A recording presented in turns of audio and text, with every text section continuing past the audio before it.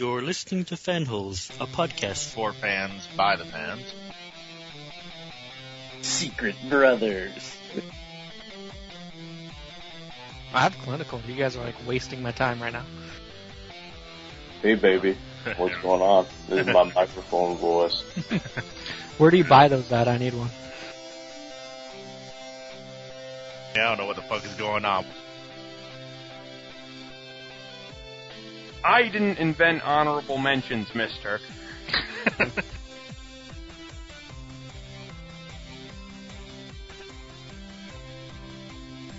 I have a headset. It looks way cool. You should all be jealous. We are. I'm with Mike on that one. I'm a woman! It is our show. It's called Fanholes, not, what you guys want. We do a podcast? What the fuck?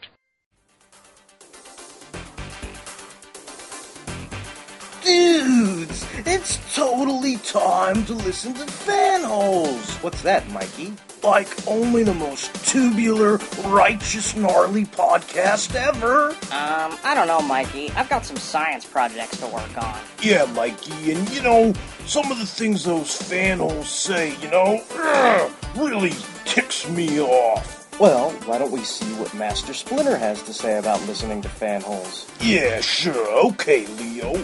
But what do you think, Master Splinter? Should we listen to Fanholes, the pop culture podcast made for fans by the fans, or not? I say,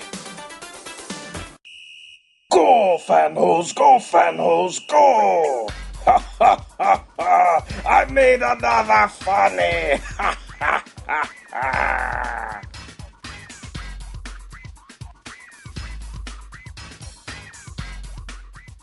Hey guys, welcome back tonight to Fanholes Podcast. As you can tell by the intro, we're going to be discussing something that is near and dear to all of our hearts. We're going to be talking about the Teenage Mutant Ninja Turtles tonight. I know a lot of the guys had been jonesing to talk about the new cartoon series from Nickelodeon, but we kind of decided to make this all-encompassing type topic, so anything goes tonight. We're going to be talking about, who is our favorite Teenage Mutant Ninja Turtle. We're going to be talking about the cartoons, the comics, the video games, toy lines, anything that we can sort of come up with and everything, films, stuff like that. And, of course, we'll end off with our awesome thing of the week.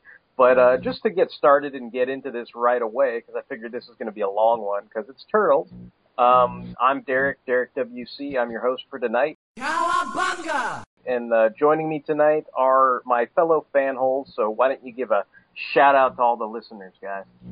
Hey, this is Brian Breakdown. Cowabunga! It's Mike Thunderwing. Cowabunga! Justin Grimlock. Cowabunga! So here we are. We're talking about Teenage Mutant Ninja Turtles.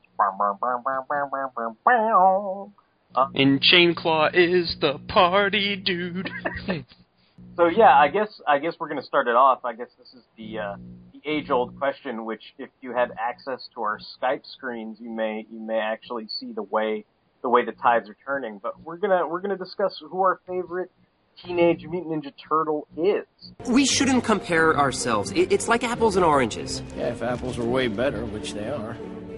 So, the truth comes out. You guys think of us as some kind of B team. Good one, Dr. Namenstein. We'll call you the B team. Thanks. I mean, hey.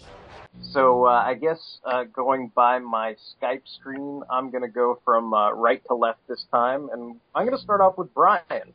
So Brian, why don't you regale us? Tell us who your favorite Teenage Mutant Ninja Turtle is and why. Sure. This is actually something that for me has always kind of been in flux. Almost from every different iteration of the Turtles, it seems to change a little bit. So when I was a kid, first introduced to the show, I think like a lot of kids probably my favorite was Michelangelo, because at the time I thought he was funny. But the more I watched the show, the more I realized that Michelangelo was just kind of stupid. And what? Raphael was sarcastic and funny. So as I guess, matured a little bit as a kid and watched the show more, I kind of grew to like Raphael more. But then,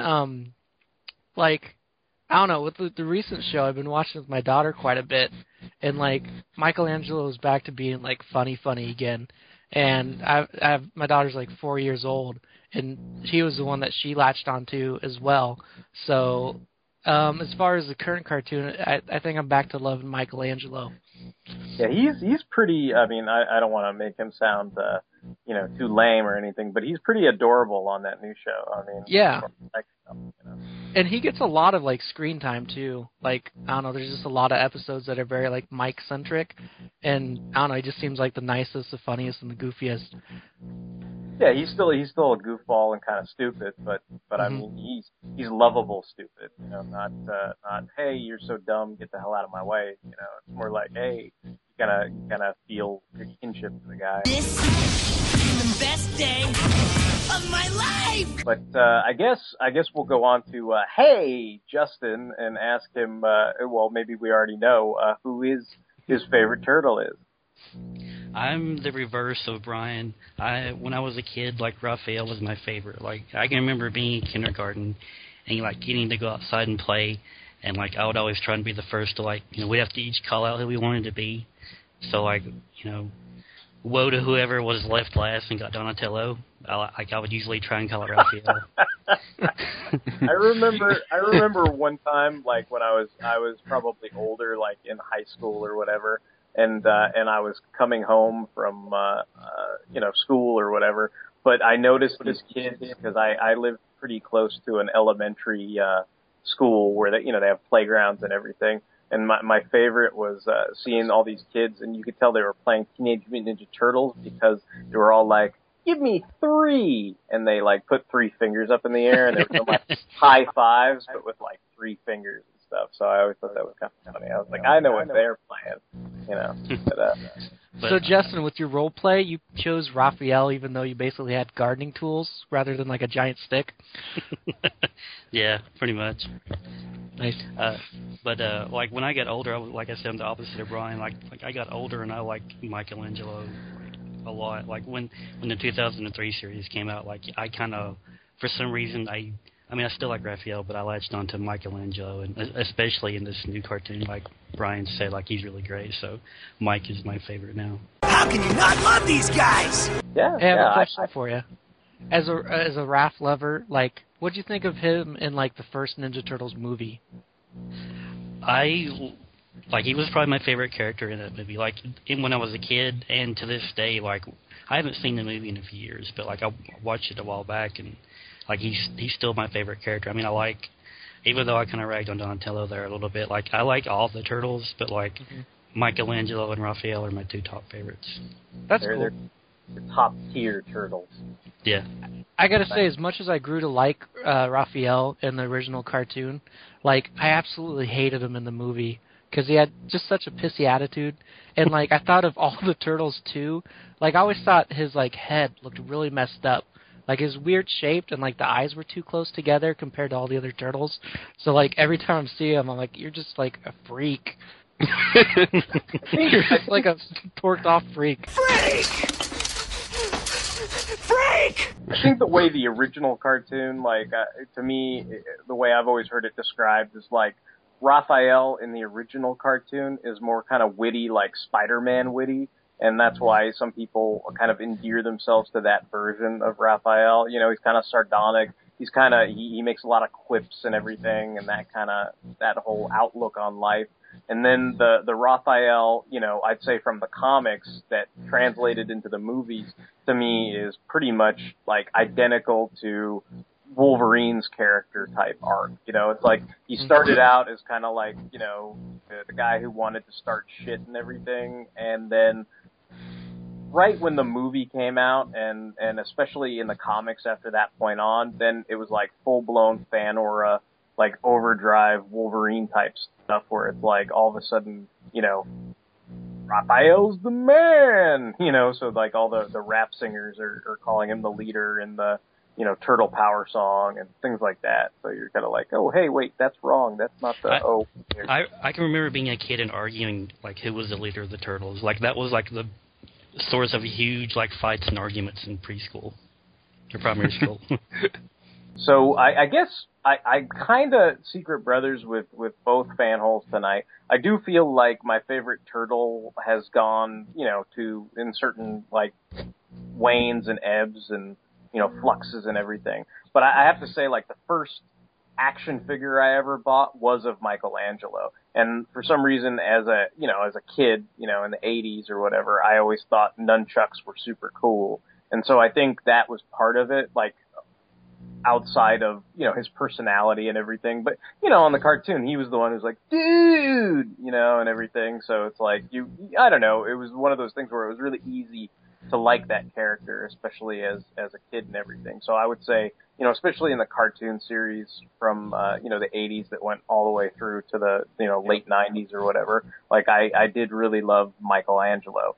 As far as, like, ebbs and flows and whatever, I might say today, like, I like the leader man type guys, and especially in the comics and everything, I've always kind of been partial to, Leonardo, just like, Cyclops or any of those character types. Like, I always liked those guys. So I'd say, like, in terms of, maybe today, I'd probably lean a little bit more towards, Leonardo. If you are to fight more effectively as a unit, you are going to need a leader. This is a difficult decision. I will meditate on it. It's Leonardo. But what about you, Mike? Like, I'm thinking your avatar gives it away, but let us know what your favorite Ninja Turtle is.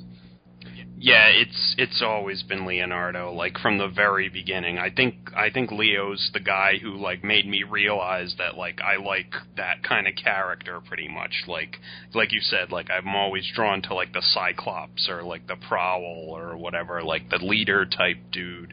And, yeah, Leo was that from the beginning. And I guess, I don't know, I thought nunchucks were cool and all, but I was always like, man, Leo's got the best weapons, too. Like, he's got 2 swords, And, yeah, like, Raph's got gardening tools and Donatello's got a stick. So it's like, I was like, man, Leo's got the best deal out of all of them. So for, as a kid... Just for all 0 of our female listeners... Electra, get out in that garden and hoe them weeds. But that was always, like, my reasoning. And, like, blue is my favorite color, too, so that probably helped. And, yeah, I was, like, exposed to the cartoons and the movies first, so, like, I still liked Leo, but then when I, like, went and read the comics, I was like, oh, yeah, like, Leo gets to do all the bad stuff, like, the badass stuff, I should say. Like, Leo gets to fight, like, the army of foot soldiers by himself, and, like, Leo gets to, like, kill the Shredder and stuff, and I'm like, yeah, Leo's, like, the man, So I think it's interesting, because, like, to me, like, my favorite is, like, one of those, the Leonardo special, where he does fight, like, all the foot and everything. But I know Brian was asking about the film and everything. And to me, I'm like, oh, well, Raphael kind of supplanted his role of doing all that badass shit. And you're like, I was going to mention, I was like, later on in life, after I'd read the comics and I'd watched that movie, I'd be like, what? Leo's the one who's supposed to get the shit beat out of him, like, and thrown through the window and stuff, He does all the badass shit, but then Raph gets to take all the movie fan or badassery credit or whatever. You're impatient and hot-tempered, and more importantly, I'm better than you. Oh, you know something, big brother? I'd have to disagree with you on that one. So I guess during the CGI film, when Leo and Raph had that big showdown, you were wanting Leo to kick his butt? I can say I'm totally happy with that fight, because I think they pointed out in, like, they've pointed out several times, like, especially in, like, that death battle, like, thing, where they had the Ninja Turtles all fight each other, that Leo won that fight. He could have, like, if he wanted to kill Raph, he could have done it when he, stabbed his, like, sword, like, right next to Raph's head, but he didn't, and, Raph went into berserker rage and, like, beat him down and whatever, but, I was okay with that. Yeah, I think that's a great, awesome fucking fight. I mean, the other thing too is if you read, like, the Return to New York comics, it's like that the fight in there in the TMNT, like the 2007 movie, is similar to the one they have in there, and kind of like what Mike's saying. It's like there's plenty of points where he's like, oh, you shouldn't have used a wooden sword, Leo, or whatever. So the whole point is, if he had a real fucking sword and he wanted to lop his own brother's head off, he would have done it like, 20 minutes into the fight. But the problem is he didn't have a wooden sword. He doesn't want to lop his brother's head off. So then, Raph like throws him through a fucking, farmhouse or something. I forget how it goes exactly. But, after that, it's kind of like, I'm leaving. You can't stop me. And then they go to do other badass things in the story arc. But, it's like one of those things where you're like, shit happens. And also, I was in the final confrontation with the Shredder in the comics, the second one, it's like Raph's like, I'm gonna go kill the Shredder, and Leo's, wait, you idiot, and Raph runs off and gets his ass kicked, and then he's like, okay, Leo, you go kill the Shredder, I'll go help Donnie and Mikey. So I was like, yeah, that's the way it is, Yeah, and I think I've told you guys this story before, but when I was very little, they had I went to a sort of little convention thing where they had actors dressed up as the Ninja Turtles and stuff. So I was all happy and whatnot, and my dad was they gave us all these nice prints to get signed, and my Leo was posing for pictures with kids, and my dad was like, go get Leo's autograph, and I was like, okay, Dad, and I got too close to him and he elbowed me in the back of the head, right? And I wasn't even hurt. I was just kind of wow, I got hit by Leonardo. He sensed your ninja aura and exactly, took you down before you became too much of a threat. Yeah. It was pretty funny because I think the guy in the costume, he probably couldn't feel anything through it. Yeah, so I don't think he noticed he hit me, but I was just kind of whoa, awesome. Were they dressed up kind of like those coming out of their shell costumes, or I think so. Yeah, they weren't as good as the movie Turtles. Right. But they were kind of similar looking, where they had all those brown freckles and things like that. Yeah. Okay. That's cool. I can't remember it that well. I think I was 6 or 7. But yeah, it's weird. I think dazzled. Yeah, I don't know.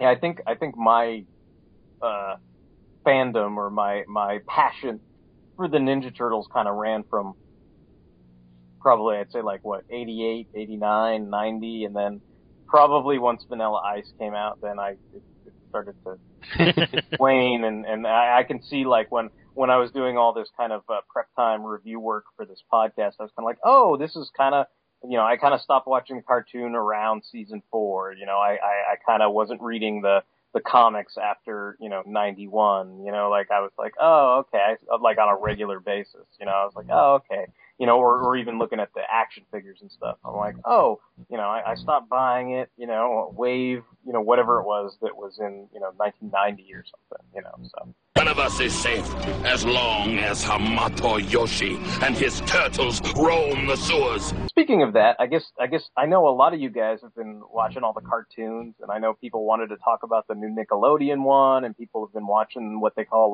the 2K3 series and all that kind of stuff. I'm willing to let you guys have at it. I mean, what does anybody want to pick a particular series and go at it for a little bit? Oh, whatever. I was just gonna say, I grew up with the original cartoon and whatever, but I don't think it's aged too well. I don't remember a lot of it, and I haven't ever felt the impulse to go rewatch some of it. So I guess it like Transformers I can go back and rewatch, but Turtles I feel I'd be sort of wincing, I guess. I think the original 5 episodes are pretty fun to rewatch, but some of those. People always say it's the first season is actually pretty light on the joking and goofy stuff, but after it took off and stuff, they just went crazy pretty much. Yeah, I think even the animation on that is a lot better. In terms of the 5 episodes and everything. I mean, I enjoy watching those. I think I've seen that more than once when I watched it on DVD. And I think my interest in the original series DVDs mainly sprung from the fact that, kind of like what I was describing to you guys, I was really, really passionate about the Turtles. I would record the episodes on VHS and watch them all, and I was really into the toys, especially 89, 90, that was probably the zenith of my interest in that property. But I'd say, in terms of watching the original cartoon, my interest in the DVDs was mainly, I'll get to watch all these other episodes that I never really found time for or didn't have interest in at the time, you know, and kind of like what you guys are saying. I mean, some of the stuff, you know, where it's like, oh, let's go to the newsroom and watch Irma as a 50-foot giant and, you know, all this kind of kooky, crazy stuff that goes on those episodes. It's like, it's not like you're like, oh boy, you know, a Vern episode, you know, like, this is great, you know, no, it's just kind of like, okay, you know, it's kind of there and stuff like that. But, I was surprised because I didn't realize that after like because I sort of stopped watching the show, so I didn't realize after season 8, like Shredder and Krang kind of got pulled to the wayside, I guess, when they had it on CBS and they had those kind of like those intros with like the live action shots interspersed with like the intro where you know, they changed like the theme song and everything. So instead of it being like dun dun dun dun dun dun dun, dun, it was like this weird like Teenage Mutant Ninja Turtles, you know, and I was yeah, I remember that. You know, and I was just like, what the fuck is this? You know, like to me, that was never what I watched as a kid. You know, like to me, I just remember the kind of, you know, the traditional song from that cartoon and stuff like that. But I don't know about you guys. Like, were you guys watching that on the air when it had those intros at all? Like where it had the other villains and stuff like that? Yeah, I remember watching those episodes. Like, anytime they mess with the animation, like any kind of style change, like even in the 2003 series, it kind of like jars me. I kind of like don't know how to take it sometimes. Like, I didn't like some of those later seasons. I mean, I kind of see the point. It's like you can only take so much of like Krang and Shredder, like, you know, 8 seasons of them like trying to like take over the world or whatever. But I like the replacement villain. I didn't really care for any of that. And then in the last season, they did all this, like, these storylines where it's like each of the turtles was, like, mutating into, like, these weird kind of monsters. Yeah. And, like, I didn't like any of that stuff. I didn't really care for the, you know, the new animation models either. There was, what's-his-face from, that was, what am I thinking? Like, the guy from Hunchback of Notre Dame, whatever that voice actor's name is, who's really famous. Oh, yeah. Low voice. He was the new bad guy or whatever. Lord Dreg or something? Yeah. And he had that, you know, I'm all, Mike, cue up the clip, because it's like, he's got this low voice where he's like, You should choose your friends more wisely, mutant. The lad was only too happy to sell you out. And you might consider following his example. What about you, Brian? I mean, were you big on the old, you know, I guess you'd call it the classic, you know, cartoon? Like, I know you said you were a fan of how Raphael was portrayed in that series as opposed to the movie. So, like, do you have any kind of experiences to share about how you first started watching that or anything like that? Yeah, I really did enjoy the original Ninja Turtle cartoon. I think I bailed long before it got to CBS because I don't remember, like, the new intro or any of the stuff you guys are talking about. But I do remember, like, staying the night at a friend's house, and that was, like, the night that I don't know if, like, the first few episodes, like, premiered on TV, but I remember either he had it on tape or we watched it on TV. It was, like, late at night, and, you know, I mean, we just loved it. And then I think I told you the story before where we had pizza that night because I was staying the night, and then we went outside running around the neighborhood, and, like, I had a half-eaten pizza slice in my hand, and I put it on some dude's car, and I was like, the turtles were here, and then all my friends were cracking up, and we ran off laughing. But, I mean, yeah, just after watching it once, it inspired shenanigans like that, so I was definitely a fan from the start. That's pretty funny. I also like, got in trouble, like, on more than one occasion for, like, cutting up broomsticks and making nunchucks out of them. Because, like, I don't know, it's just easy to, like, drill a hole through you know, a broomstick handle and put a piece of, like, shoestring through it. So, but yeah, I got in quite a bit of trouble for doing crap like that. You'd think the easier route would just be to use the broomstick as, like, the bow staff, but you went one step further and made it nunchucks, so. Well, if I wanted to get beat up, I suppose I would have made a bow, but... Poor Donatello. Now, grab that stick out of that pile of No, I don't want to. Hurry up, or your new name will be a stick. Hey, you know, Beast and Donatello are in a corner, and they're silently judging all of us. That's how it goes. You know, I don't know if there's anything else anybody wants to say about the original series, but I know we're kind of doing a wham bam, thank you ma'am overview of everything. I mean, I know Justin said he'd been catching up on the 2K3 series, I guess we'll call it. But did you have anything you wanted to share about the 2K3 series at all, Justin? Yeah, like I remember when we first heard about the new Turtle series, it was going to be, not a continuation, but like, a new interpretation. I was like, I don't know about this. And I remember watching the first 3 episodes, and like I didn't like it. Like it was too different from the original series, I guess. And like a buddy of mine, like the guy I told you, like we met at church and we became friends because we hated Beast Machines. He was a huge Turtle fan, and he was like, "No, man, you need to give it a chance. It's like it's more in line with the comics." So like I kind of gave it a chance. I started watching it more and more and more. And I guess about the time they had their first showdown with the Shredder is like when I really got into it and started watching it and kept up with it. Like I think until like the end of the 3rd season, maybe the 4th, and then after that, like I moved a few times and I kind of lost track of it. So yeah, I've been kind of having a marathon here, watching all these episodes and catching up, and like it's been really great. Like you can kind of tell like season 4 that's like they kind of like start to run low on ideas maybe because they kind of like do a whole season without the Shredder doing anything, and then after that it's like each season has its little thing. Like you have like a Ninja Tribunal season, and then you got Fast Forward, and then Back to the Sewer. Like I remember hearing about Fast Forward. It's like the Turtles go 100 years into the future, and they like have laser weapons, and they look all weird. And I was like, I don't know about this. And I remember hearing people talking about it on the internet, and they weren't saying very nice things about it. But like I sat down and watched it here recently, and I really enjoy that season. Like I like that. Like I said, sometimes when you watch a show for so long and it changes animation or something, it's jarring. But like I kind of like that. Like the Back to the Sewer animation. Like I don't like that. Like I don't like that they look cartoony and have the eyeballs. Yeah, I think it's because you have a frame of reference, whereas like the excuse is they did go 100 years into the future, so all the aesthetic changes that if they had said it was set in 2007 or 2006 or whatever, those changes might not have been as pleasing to be.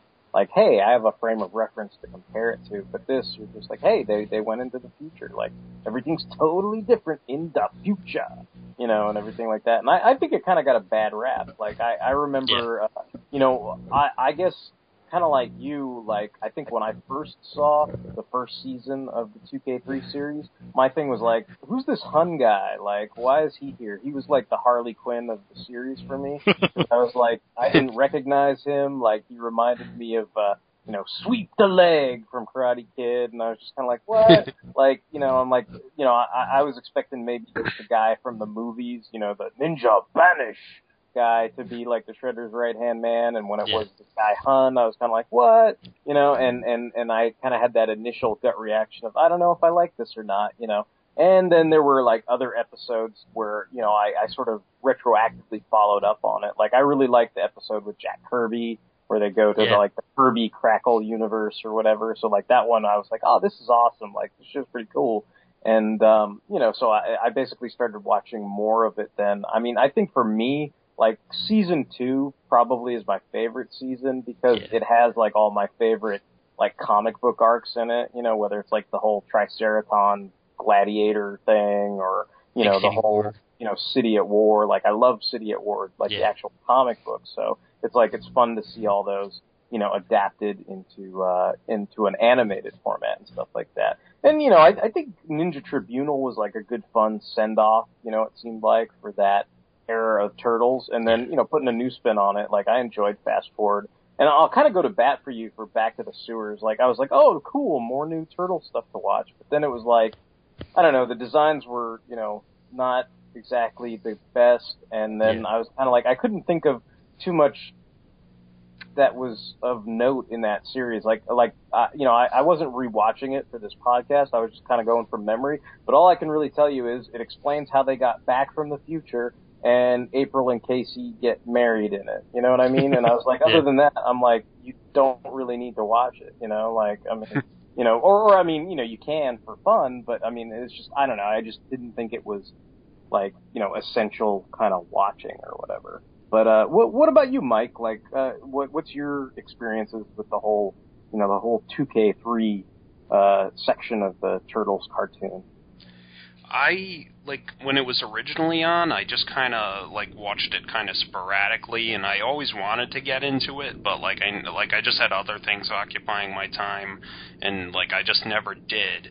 And, I appreciated that it really, took from the comics and stuff. I remember, I watched when they had, in Season 1, when they had their final confrontation with the Shredder, and, I was so, happy that, Leonardo actually cut the Shredder's friggin' head off and stuff. And I was like,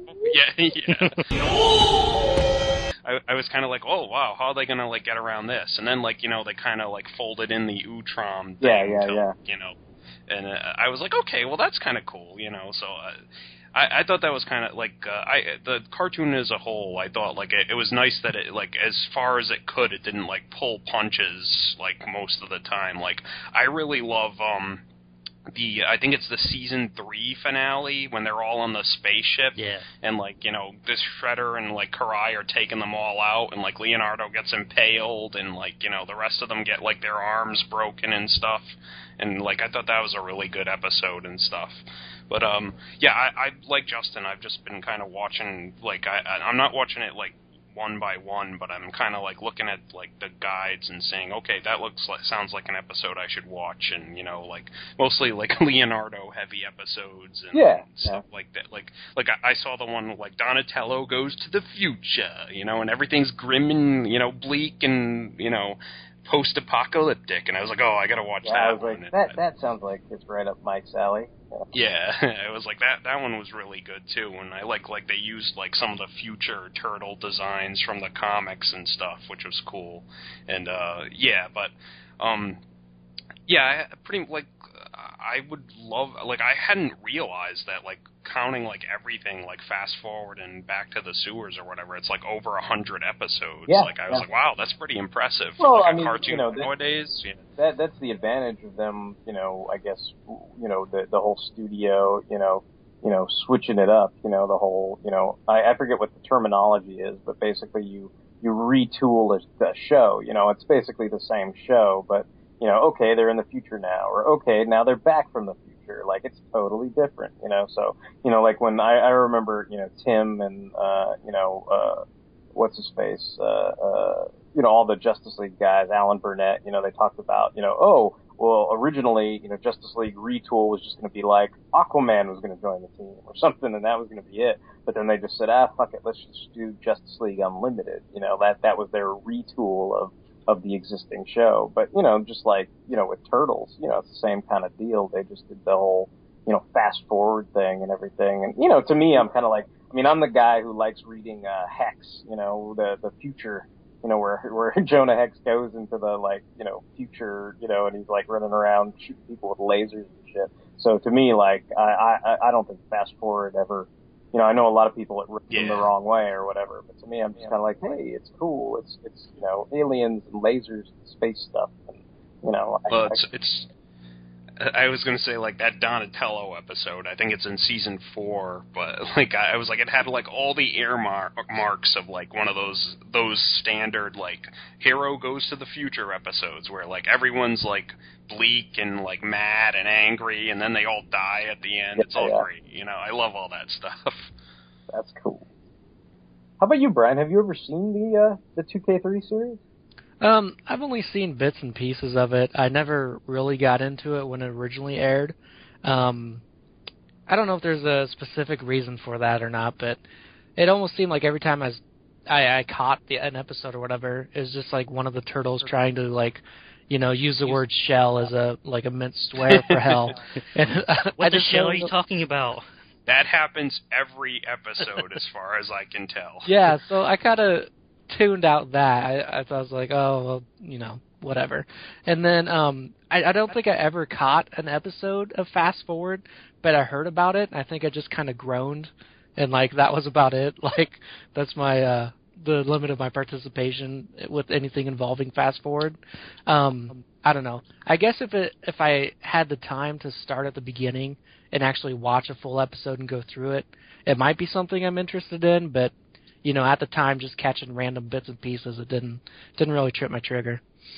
I guess it doesn't help that, like, unlike the series that, the original series that was released by Lionsgate, I mean, that's all on DVD. You can get all 10 seasons. Even now, you can get that turtle van that has all the CDs in, like, one set, so you get all 10 seasons if you want. The 2K3 series, it's like Funimation released a bunch of singles of it, and it was really annoying. And then eventually there were like these season sets, and you were like, oh, finally, we're getting like legitimate season sets. But then it kind of stopped after the second season. And then there's like one for the fourth season, but it's not the whole fourth season. And then you got the Ninja Tribunal, but like all those things are like out of print now and super hard to get. And so it's not like you can just walk into a store or go on Amazon and be like, yeah, I want to catch up on the 2K3 season. Cause you could probably do that with, I'm guessing, I don't know, like Fast Forward was not difficult for me to come by, but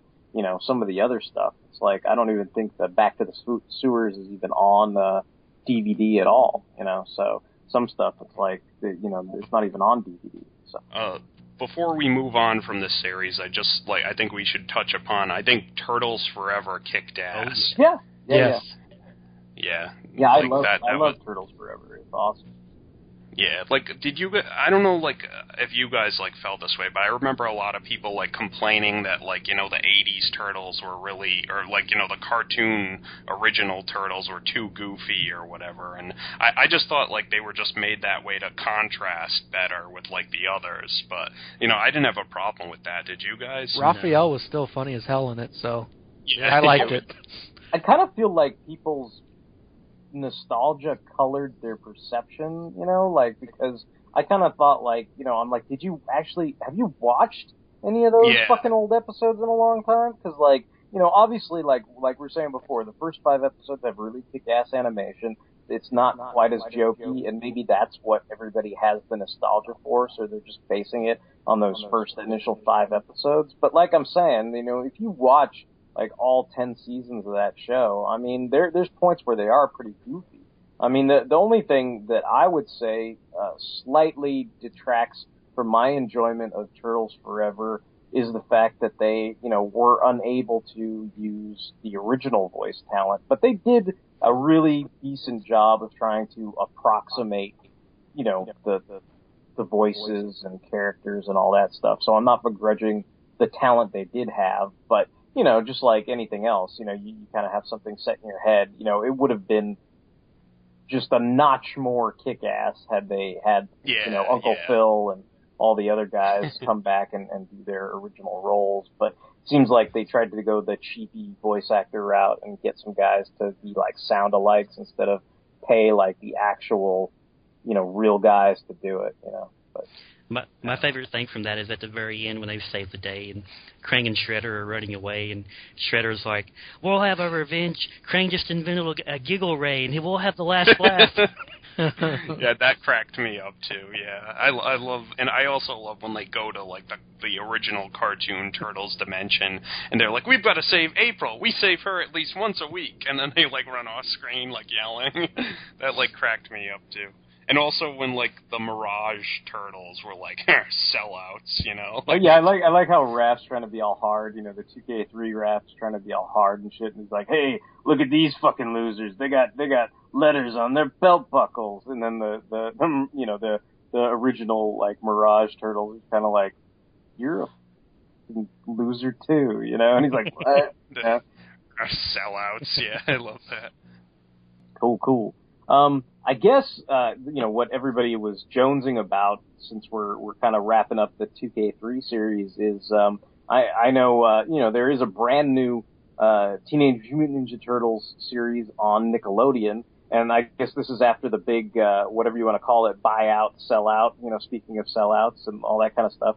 Eastman and Laird, sold their creation to Viacom, and Nickelodeon is the company that, is now airing the Turtles based on that. So now they're Nickelodeon's Teenage Mutant Ninja Turtles because they bought them, lock, stock, and barrel. And so, they've got a brand new, animated show on. It's a CG animated series.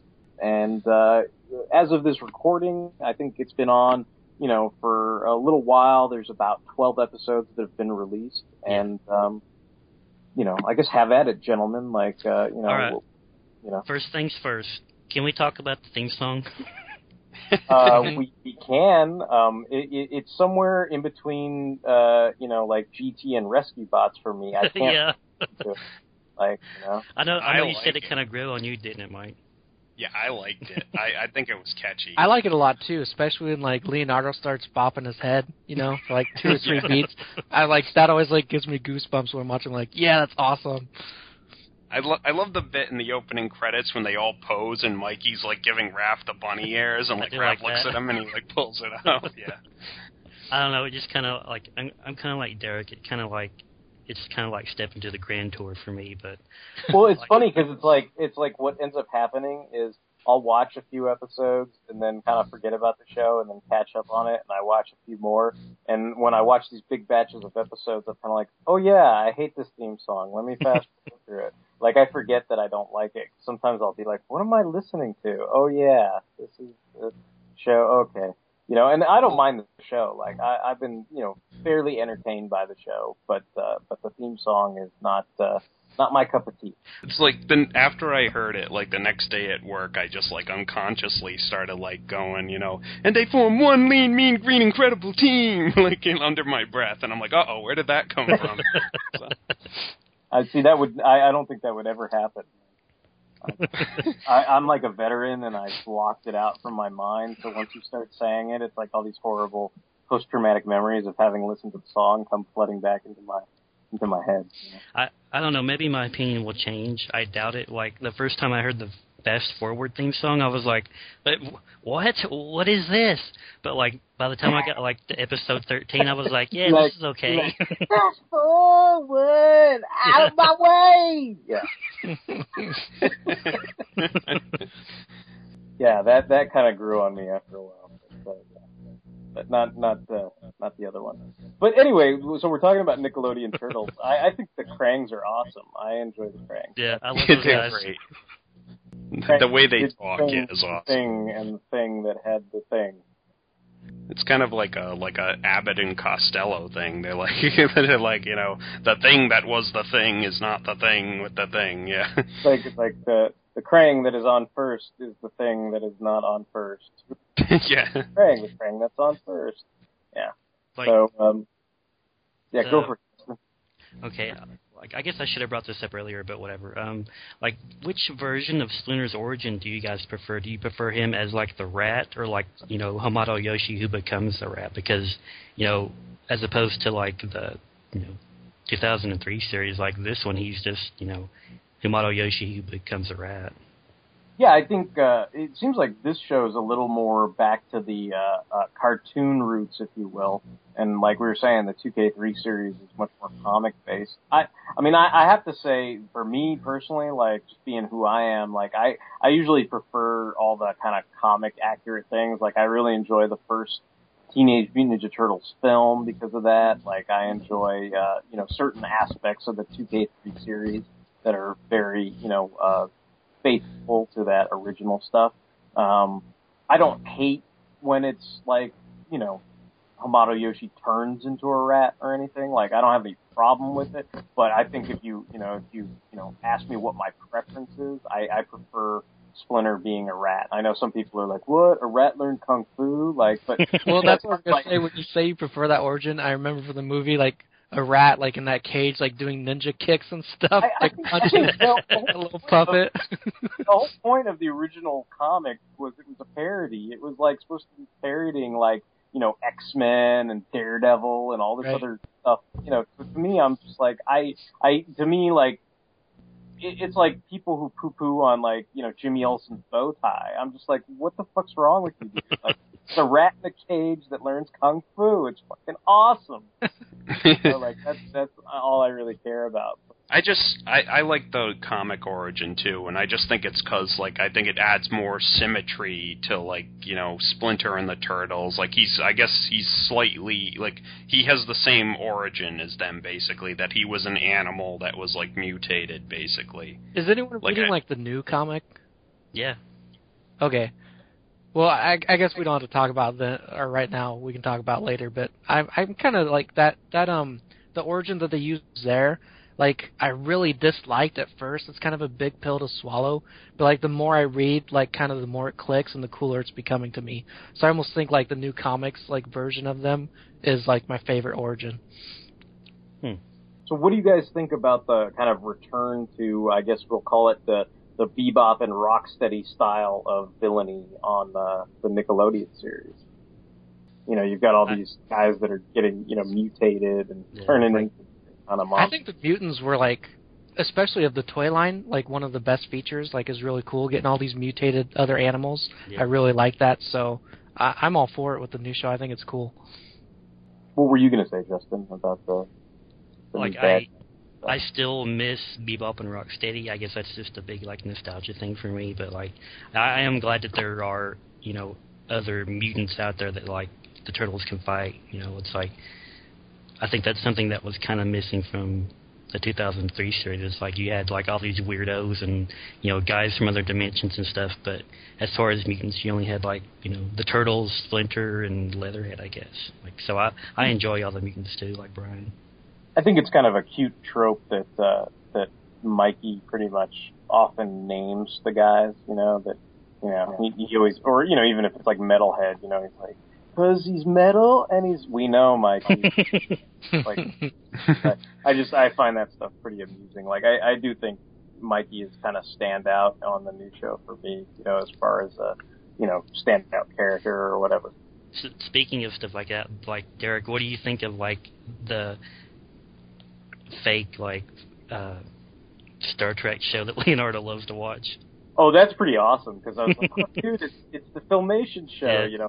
And of course, Raphael's sitting there, oh, you getting enough of your space trek or whatever the fuck they call it, you know? It's just like, I'm just like, no, dude, it's awesome. Like, he's like, this is how I learned to lead and stuff like that. And I love how they animate it like the old film, you know, it's all Filmation style where it's all, you know, kind of static and stuff. And they're just kind of like little, you know, guys doing their tuck and rolls and stuff like that. And I was like, that's pretty awesome.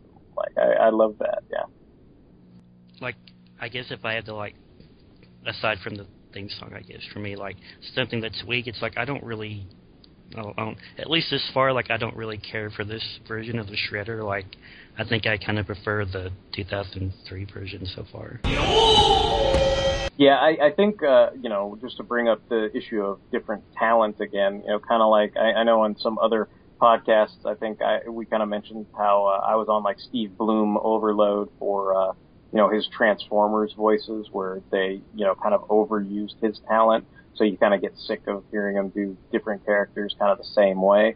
You know, it's Kevin Michael Richardson doing the Shredder, and I see what they're going for. They're going for a cartoon vibe. You know, they've got the mutants, they've got the funny, you know, Turtles-ish thing. You know, they've got the little colored headbands. You know, they've got kind of a Bebop and Rocksteady thing set up with those two dudes that work for the Shredder and everything, and then they turn into Dog Pound and Fish Face. You know, they're kind of, you know, doing this cartoon vibe. So because Uncle Phil used to do the Shredder, they're like, oh yeah, let's cast Kevin Michael Richardson as the Shredder.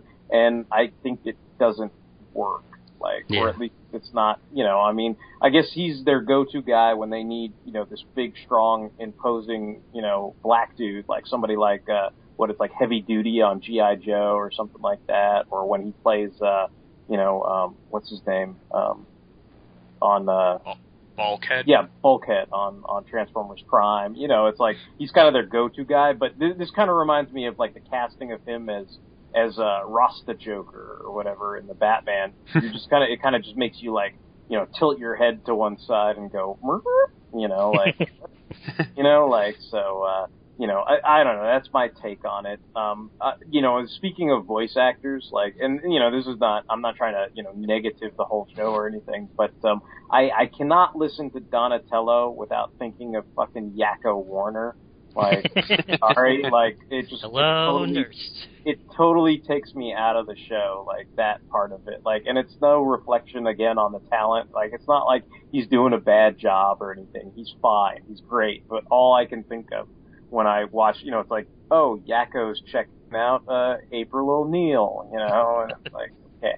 Well, whenever I hear Michelangelo, like, I still hear Beast Boy. Oh, Beast Boy. That's one, with me too, Yeah, that makes sense. No, I got you. I guess for me, like, he's done other stuff, like, he's been on, like, the Clone Wars as, like, a little Jedi kid and some other things, so I guess I've heard him do a couple different things, and maybe I haven't reached that level of oversaturation like I have with Steve Bloom and Kevin Michael Richardson.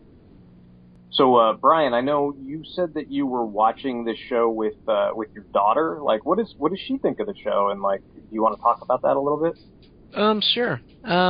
She just turned 4, like, November, so she's pretty young, and this is probably, like, the most action-y show she watches. I mean, besides this, it's all, like, I don't know, Curious George or Clifford the Big Red Dog, stuff like that.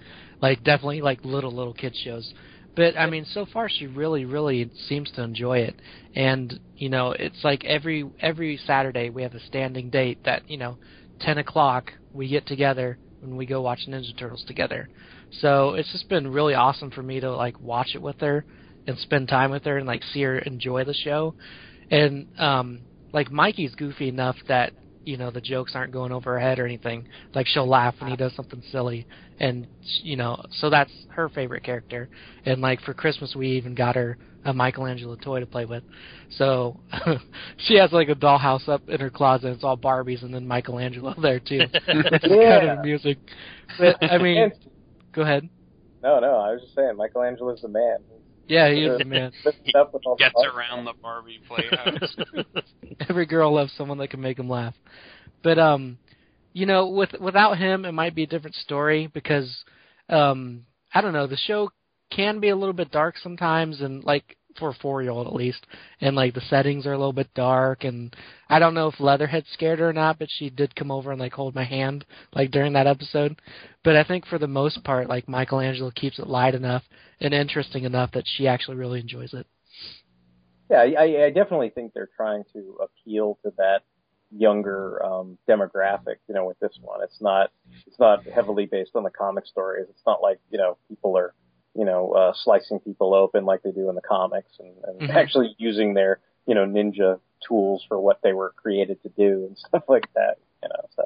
But, that's great. I mean, I think that's awesome that you get to spend time with your daughter and that it's something that she's enjoying right now and you two can sort of share that together and everything. I strike 2 on my way down. Donatello takes out a 3rd with his staff. Already the pudgy ones are starting to panic. Raph loves this stuff. He's not alone. Why is he narrating? Is he crazy? I guess we'll go ahead and move on to comic books unless anybody has any last things to say. Wait, we haven't talked about the next mutation yet. We're talking about cartoons, so I don't think that. Oh, that's true. Yeah. I thought you gave me a standing order that we weren't going to talk about Venus de Milo, so I was trying to follow it, but now you. I was just the can of worms. Now I'm going to talk about Venus de Milo. I thought like Derek was going to break into his Beast Wars Megatron voice and be like, "Next mutation no longer exists." Okay, forget I brought it up. You brought it up. We can use it in the. I think Kevin Eastman even said he told someone people producers of the new show asked him you have any words of advice, and he one of his things was Venus de Milo does not exist. do not dare to try and adapt her to anything else. Well, I guess tying that into comic books, speaking of that, one series I've never read, I don't know if any of you guys have read it or not, but it might be an interesting transition, is apparently the Image series from Image Comics that was kind of produced by Eric Larson or whatever, apparently that is not considered canon at all because of all the horrible things that happened to the Turtles. Yeah, funny you should mention that, Derek, because I actually tracked down and read some of that in preparation. Oh, okay. I don't think I've ever read those. Yeah, I've never read them. They are fucking depressing. Like Walking Dead. Yeah. There's a ton of violence and stuff, and like not only that, but like issue 10 or so, like Splinter dies. Like Splinter just keels over from a heart attack and dies, and it's like the saddest, like most depressing thing I've ever read. Like when an anthropomorphic rat like keels over and dies, and just the way they render it is just like so like kung fu in that cage, little rat. You don't listen to any of that. It's just so friggin' morbid and bleak and depressing that I was like, oh man, no wonder like no one wants to like count these comics and stuff. I guess not. Yeah, the only thing I can say that I've read from Image was I remember they did a crossover with the Savage Dragon. So I think it was like in his book, and then there was like some special that continued it or what have you. Like they had interchanging specials or something. So I remember those, but I don't think I read that, that volume of the Teenage Mutant Ninja Turtles at all. Like I've been saying to you guys, I mean, I'd say the zenith for me is, 88 to 91, so the first volume of the Mirage comics and probably those early, Archie comics, the miniseries that adapted the first 5 episodes and then their ongoing after that where they traversed the universe in a floating cow head. So those are kind of like my standby, turtle comics and stuff. I mean, I'm sure if I had the time, like I actually wrote down a bunch of stuff. I could probably make a top 10 list in a day.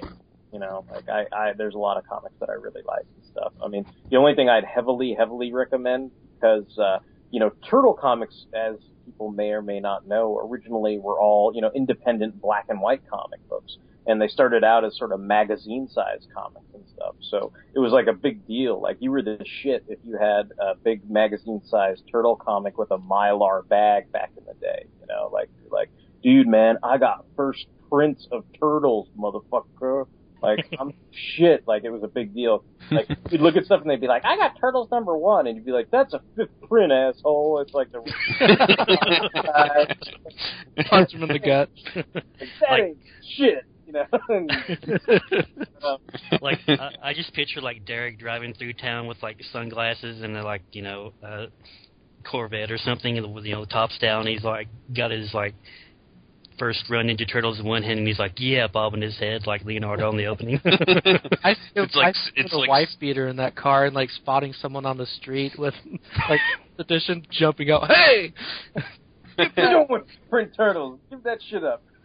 It's like #1 print of Turtles is like seat belted in the like passenger side.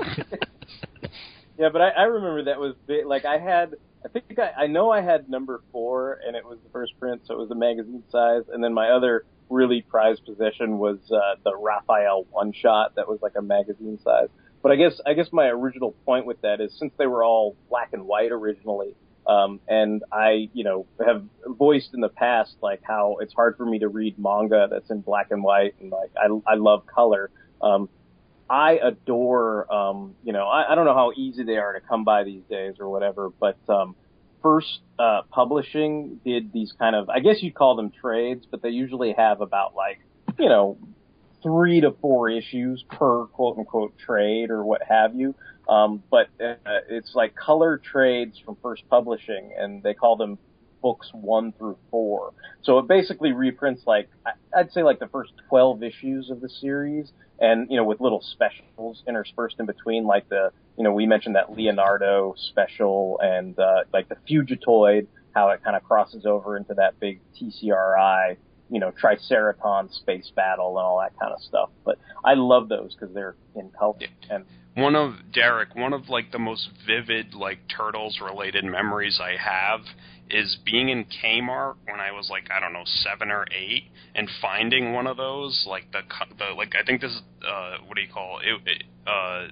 It must have been because it was in color, and that's where I first read that Leonardo one shot, and I was like, yeah, Leonardo kicks everyone's ass, and I remember wanting to buy it, but my parents wouldn't let me, so I was and I've nursed that grudge until this very day, No.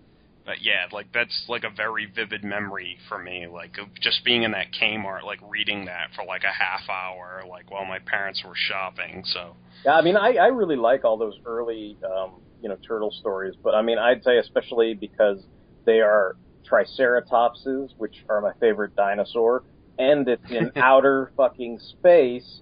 I love the whole, Triceraton arc, where they fight them in the gladiatorial arena and everything like that, and they have their little, rebreathers that are, hooked up to their mouths and all that kind of stuff because the atmosphere doesn't quite work for them and stuff like that.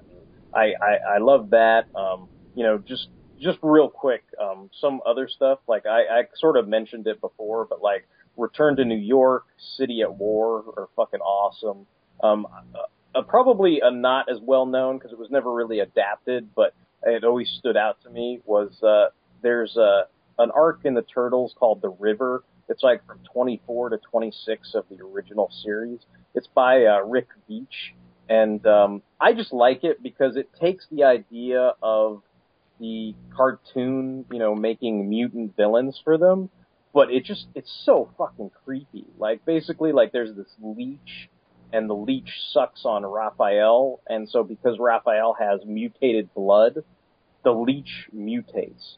And, like, there's this really creepy scene where, like, it's like, basically the more the leech takes the blood from Raphael, like, the more he turns back and degenerates into a little baby turtle or whatever. And so he's, like, sort of mewing in the pond or whatever, and he sees, like, this police officer, or kind of like deputy or whatever, but he's in a boat, and he's like, oh, looks like there's a little turtle over there, and he comes up, he's like, mew, mew, mew. He's like, oh, why don't you come on over here, turtle? And then when he grabs him by the hand, it's actually the leech guy dressed up as a deputy, and he's like, boy, damn, I don't know what's in that blood, but it sure tastes good, and he's like, oh my God, like this. Anyway, I just remember that scene, like, always kind of giving me chills and freaking me out. So that was one of those kind of standout kind of comic arcs or whatever. What about you guys? I mean, did you guys, like, I know Mike said, he kind of had some experiences reading some of the early Mirage comics, but what about you, Justin? I mean, did you read a lot of those early black and white issues? Did you read other volumes, that were kind of post 1990 that we haven't mentioned yet that you want to delve into, or what's up? When I was a little kid and was, like, really heavy into Turtles, like, I remember reading one issue of the black and white comic, and I didn't like it because I was kind of like you as a kid, like, I didn't like black and white comics. But I didn't like it mainly because it was so different from the cartoon. I was like, what is this? They're all weird looking, and they're kind of, like, mean. So I kind of stuck with the more, like, cartoon, kid-friendly, like, Archie comics.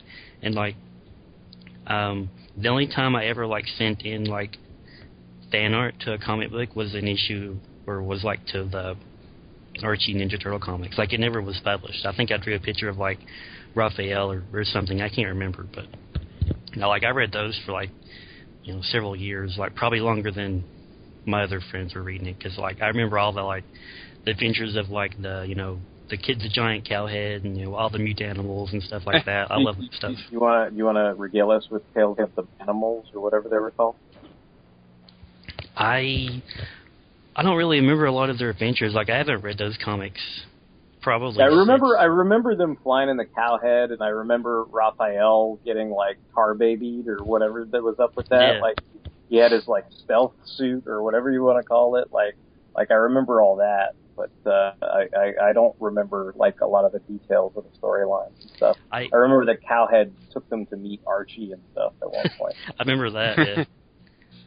I just remember thinking it was weird that, like, Leatherhead was there and he was the good guy. And I was like, that confused me as a little kid because I was like, well, Leatherhead's a bad guy in a cartoon. I don't understand.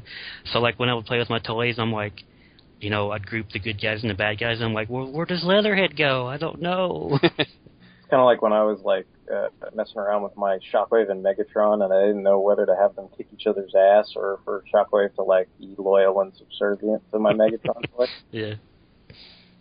Yeah, I had some of those Archie comics, and, like, the one I can remember most is the one where they get, sucked up. They meet, I think it was a collection of them, but they get sucked up by, they meet Leatherhead, and then they get sucked up by the Cowhead, and then they do the, like, intergalactic wrestling tournament against, like, the four-armed guy.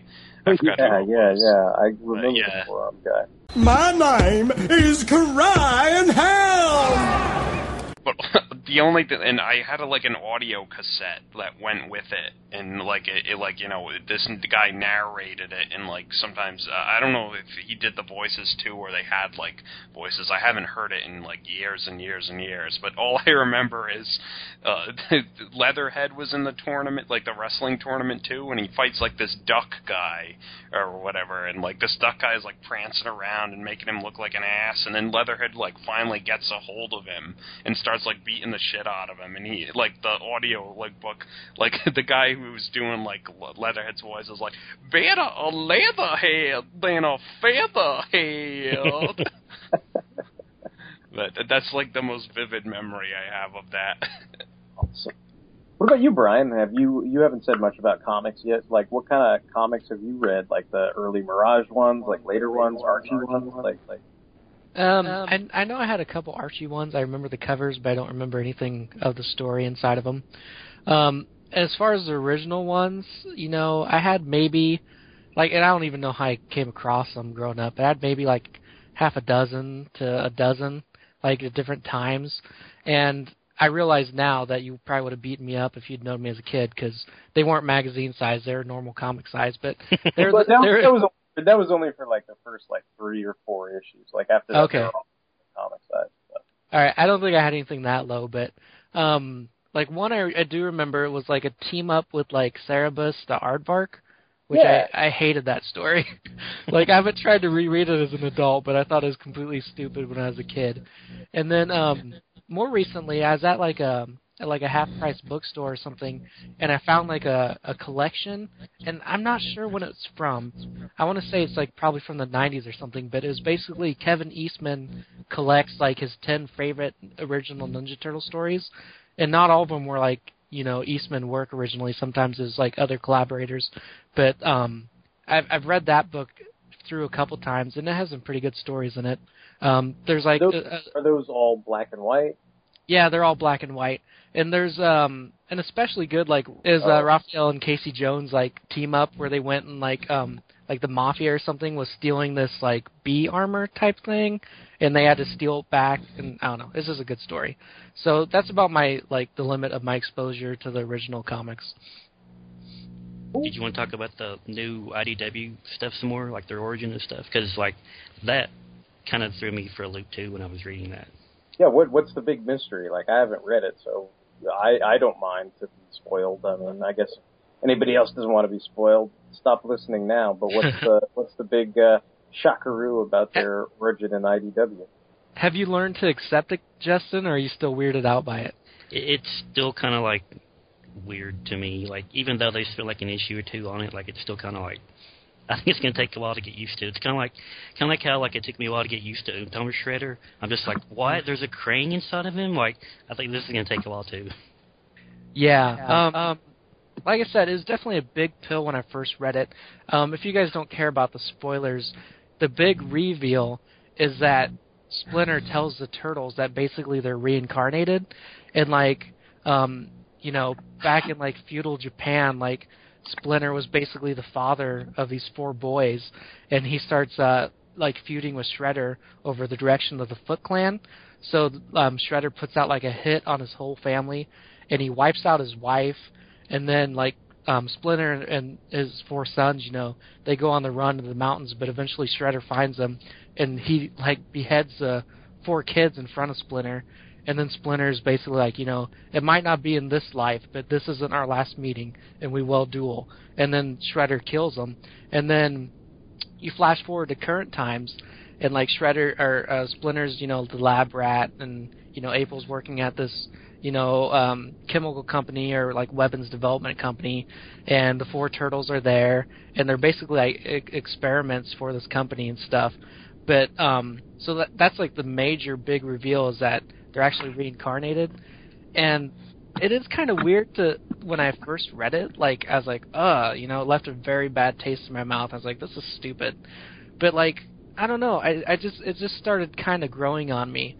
The only real issue I have now is sometimes I'll think what if they didn't mutate, And, like, would they still been reincarnated into a rat and 4 turtles that just died? You know? So I try not to think about that, like, angle specifically, but as it is now, it set up some cool moments, I think. Like, how far have you read, Justin? I'm maybe an issue or two behind. I don't even remember what the last thing I read was. Okay, well, I'm only reading by the trade, so I'm probably behind you, but, like, okay, I'm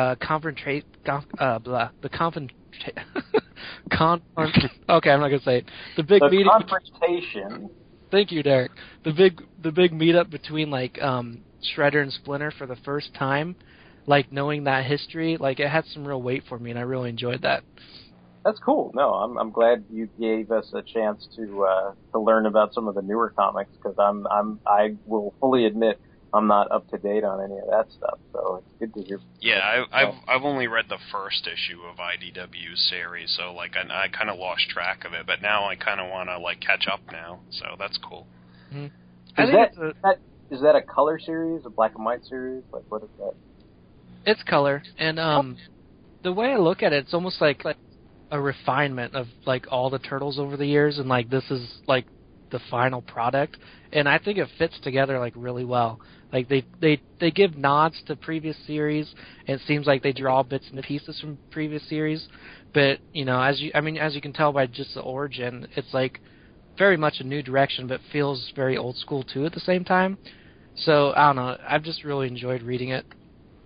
Cool, that's very cool. You clogged my gun with anchovies! The turtles and their portable pizza thrower triumph again! Why are we so happy? We just lost our lunch! How about, I don't know, I'm just going to throw it out there, but can we go into, like, maybe the toy lines, and maybe, like, what your first turtle toy was? That kind of thing? Like, you know, any lines that you bought anything from, stuff like that? Sure. Yeah. I'll go. I mean, like, I basically, like I told you guys, you know, Michelangelo was the first turtle I ever bought, because I like the nunchucks and all that other stuff. So for a while I had Michelangelo, and as my Skype avatar suggests, early on I had Ace Duck, which I thought was pretty funny. Like, you know, I was like, oh, he could fly, and he drops like these egg grenades on people or what have you. Like, I thought all those anthropomorphic you know, allies and bad guys were fun things to have in the line and stuff like that. So I kind of have a soft spot for Ace Duck. But after that point, I think it was like Michelangelo, Ace Duck, and maybe like the Shredder or something was what I had initially. But at that point, I just kind of, you know, I guess I was engrossed in the whole turtle thing. And I think my dad told me, he's like, oh, I know where we could find more of these. And it was back when there was like, I think it was a Walgreens, and it was in the Stanford Mall. And I just remember walking in there, and it was like, you know, I guess maybe at the time when I went to Toys R Us or some other places, it was like hard to locate because they were, I guess, so popular or something like that. But I guess maybe nobody bothered to go to the Stanford Mall to get toys or something like that, or whatever it was. But, you know, it was kind of like just walking in, and there was like the shrine, you know, you're like, oh, you know, and they were like they were pretty much all there except for Casey Jones. So I had to, you know, find somewhere else later down the line. And I remember actually kind of being disappointed because I liked Casey Jones so much. But this was back when I was kind of in collector mode. So I bought 2 of everything. You know, I bought one, you know, a boxed Michelangelo and a regular, you know, one to open and stuff like that. And so at the time, I only found the one Casey Jones later on. And I never actually did have a loose Casey Jones that I opened and played with. So I guess that was one regret, because I always liked Casey Jones, but I never did really have, you know, one that I actually messed around with or whatever. But yeah, I mean, I pretty much got that line up into the point where they were, like I was telling you guys, maybe around 89, 90. Like the last guys I can remember getting were like the Triceraton and like Scumbug and some other guys like that. Like, I don't know if you recognize any of those names, but that was pretty much my major, you know, dealings with the original Playmates line. As far as the newer stuff, I mean, I know of its existence. Like, you know, I know about, you know, the 2K3 toys and the NECA line, and then this current line that's based on the show, but I've never actually owned or messed around with those. I had a ton of the Playmates toys. I know that. Like, I had like a ton of the figures. I had a ton of the vehicles. Like I had the turtle wagon, the blimp I had, which is still the most ridiculous like Turtles vehicle ever. But it's so like ridiculous, it's awesome. This is the lamest vehicle in the history of lame vehicles. Can't this thing go any faster? Sure, but I wouldn't recommend it. Why not? Easier just to show you, dude.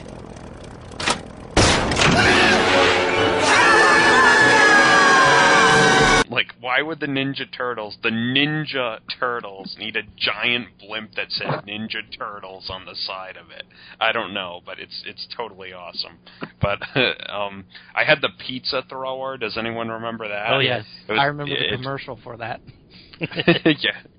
It basically just shot those little pizza discs out, and like it was a cool I remember being like I thought it was awesome because I was like, and like I can use the discs like for pizza for the turtles too, I made like a little Lego table and put the pizza discs on it, and I was like, all right, it's time for them to eat pizza now, yeah. Like I don't know, but that always I always dug that. And of course, eventually a lot of those Turtles figures went to being repurposed as X-Men figures and stuff. Like, as you know, Metalhead became Cyclops. So, did you have the giant mosquito and the giant killer bee too? Yes, yeah. No, I had the mosquito. I don't know if I had the bee. I'm trying to think. No, probably not. I had the Triceraton. I'm trying to think of all the other figures I had. I had like that disguised wave of Turtles, like when they were all in disguise, like Donatello was like a hard-boiled detective disguise and stuff, and I forgot, like Leonardo had samurai armor, and I don't know, but like, yeah, those were cool. But I hadn't gotten any of the modern stuff, but I really, like, I was very close to buying, I think NECA made it, or I don't know, maybe Soda or whatever, that like 4-pack of like the original like Mirage Turtles. Like I saw that like several times, and I was like, man, I should get that, but then I never did. Yeah, I'm pretty sure I believe that was a NECA set. Yeah. Oh, okay, yeah. But I never like ended up plunking down the money for it. I think there's one where they're like in color and they have all their red bandanas. Then there's also one where they're like in black and white, so they're all kind of like, I guess kind of white with, black outlines on all their detailing and stuff. But yeah, that's the extent of my turtle toy knowledge. What about you, B? I know you've got some turtle stuff. Yeah. Oh, did you say B? I said.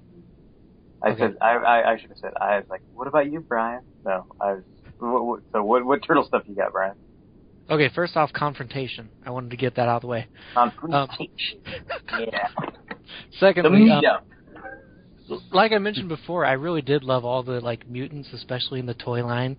Some of my favorite that I remember, like Muckman. He's like a trash dude. Yeah. And I love seeing the ooze come out of his mouth and chest. Yeah, and he had like a hole through his little, Was he the dude, did he have a manhole cover for a foot? Yes. Yeah, okay, I know what you're talking about, and I had him too, yeah. Ground Chuck was another favorite of mine. Yep. And Triceratron, too, was really cool. I don't know if you guys figured it out, but like his horns were in the perfect position to like ram the turtles and like catch them up in his horns and like throw them. Like, I don't know, they're just like a perfect fork around the turtles' bodies. Yeah. So I did that a lot. Yeah, so in the original line, I of course I had the, main turtles, the 4 main turtles. I didn't really dig all the weird costume stuff. Like, I know I had one, I don't know if he's Surfer Dude or what, but I think he had like his tongue sticking out and like a Hawaiian shirt and crap. And is that Mondo Gecko, or are you talking about like a turtle? It was a turtle that was like dressed up like that. Okay. But, yeah, I think that was the only weird, like, costume turtle I had, so I didn't really care for them as a whole. But then, about the time that the movies came out, they made, like, a set of turtles that were kind of, like, rubbery feeling, and, like, they had spots and stuff on them. Do you guys remember any of those? Yep. Yeah. Yeah, like, at the time, I thought those were, like, amazing. Like, I couldn't believe, like, how real they looked and stuff. So, I was out of, like, I had been out of Turtles for a while at that time, and I think out of toy collecting in general. But like I saw those, and I was like, Dad, I got to get all 4 of these. I got to get all 4 Turtles. So he appeased me and got them for me. And then I don't know. Most recently with this new cartoon, like I said, I got Michelangelo for my daughter, but I think the new toys look really cool too. So I picked up the 4 main Turtles and like Metalhead this time around. And I have them on display in my office, and I really like those. Cool. Yeah. No, I think those new toys look good. What do you think about? I thought it's interesting. It's like, I guess on the new show, I know we didn't really mention this, but it seems like, during regular everyday conversation and discourse, they kind of have these pupilled eyes that are, I guess, reflective of what they're emoting and all this other kind of stuff. But usually on that show, when they go into sort of the fight mode, then their pupils, seem to dilate into nothing, and then they go to the standard kind of comic, white-eyed look. And I know those toys, I mean, you can correct me if I'm wrong, but the toys basically have the white eyes by default, right? Yeah. I think it works really well in the show to have pupils, and, like you said, it does show their emotions, like, very well. But I think the toys look better as they are. I don't think I'd like them nearly as much. Yeah, that's what I was going to ask about. I was curious how you felt about that. I prefer Storm Battle eyes to regular pupils. Yeah. What about you, Justin? Did you get a chance to talk about Turtle toys or anything like that? Oh, I had a ton of the toys when I was a kid. I think I mentioned this on the Ghostbusters show. Like Ghostbusters was the first thing I was really into and had a ton of the toys. But I had even way more Ninja Turtle stuff. I had most of the figures and vehicles. I think the only big things I ever was missing was I didn't have the sewer play set, and I didn't have the Technodrome. A buddy of mine had the Technodrome, so whenever I'd go over to his house, that's the first thing I would pull out. I'd a big battle to Technodrome, and my cousin had the sewer, and I always loved playing with that. Some of those other stuff, Surfing Mike and Disguised Donatello, I had most of those. I was a big Star Trek fan too, but I never liked the Star Trek version in Ninja Turtles. I don't know if you had those, Derek, but I always thought those were kind of silly. I've seen those. I never really got into them. I never, kind of like Brian said, I never really got into the alternate Turtles. It kind of felt a bit even though I did do this with Batman a bit, but it did feel like, how they kind of poked fun at Rainbow, Street Luge Batman. Street Luge Batman, yeah. Basically, it's kind of like I never got into any of the Street Luge Turtles, as it were. But what I remember I did think was when I was finally catching up on, I was telling you about the DVDs and how I kind of probably stopped watching somewhere around the 4th season. So in the 8th season, I was like, oh, this is the last episode they really technically fight Shredder in. I'm like, what's it called? It's called Turtle Trek. And I was like, Turtle Trek? I wonder if they dress up as Star Trek guys in it. And of course they didn't, but that was the first thing that went in my head were those turtle, action figures that had the Starfleet uniforms from the original series and everything. So I still got a few of those. I still like Frontier Raphael for some reason. I don't know why, but I still think that's a fun figure. This is kind of a weird side note, but and this is specifically directed at Justin. I remember being, having so many turtle action figures that when I first heard that the Star Trek license had been granted to Playmates, I had these visions in my head of Jean-Luc Picard, but with a turtle body, if that makes any sense. That's all. And I was just kind of man, this line's gonna suck, Sorry, guys, it's totally random. He's got the hairline for it. I was he comes with one of those weapon racks, and there's a little there's a little one color flute on it for him and stuff. I just kept picturing this bow-legged Picard, having 3 fingers, and I was like, oh man, this line's gonna suck. But anyway, sorry. Go ahead, talk about whatever Playmates goodness you wish to regale. I really gotta go to the bathroom, Picard. But yeah, I had most of the vehicles and stuff up to a certain point. I didn't have some of those later figures that are kind of expensive in the back market. like a buddy of mine had those, and I was always like, "This is really weird. Where did you get this weird like Ninja Turtle camo at?" And he'd be like, "I got it so and so place." And those are like kind of like, if you look on eBay, they're kind of like expensive now. From the 2003 series, like a buddy of mine had like all the turtles and April and Casey and the Shredder, and then he also like bought those tiny turtles, the ones you can find at like the dollar store or whatever. Like he had like a whole set of those. But like I only had I had Usagi, Leatherhead, and like a Triceratops Soldier. Like I never did buy any of the turtles or anything. But after watching Fast Forward and really liking it, like I was looking on eBay for like the Fast Forward figures, and like those are like really expensive now apparently. Like even like loose figures seem to go for like upwards of $50. So I was like, yep, I won't be getting those. It's crazy. Yeah. Like I guess because everybody poo-pooed it when it came out. But now the people that really enjoyed it probably, that's all there is, I guess. But hey, one thing we never mentioned that I thought might be funny to mention one way or the other. Did you guys remember those Jim Lee designed action figures that came out like alongside like the Savage Dragon and let's not talk about that either. I just wanted to get some kind of reaction out of somebody. All right. On that note, I was going to ask a question. Did anyone have like the transforming turtles? I think I did have one of those. I have like they were really. Go ahead. I remember they were really clunky and like not good. Yeah. I have a Donatello that turns into like a white Porsche, but that's the only one I've ever seen. Like I don't know anything else about like what specific wave he came from or what the other turtles look like or anything, but I thought he was kind of cool. I can't even remember who I had, but I just kind of remember the mechanics of it, basically. Like, I can remember how their feet were and, like, how their, like, shells opened up and you, like, turned their heads around and stuff. Yeah. I remember getting, like, a swimming Donatello, and it's like you could wind his legs up and he was supposed to swim.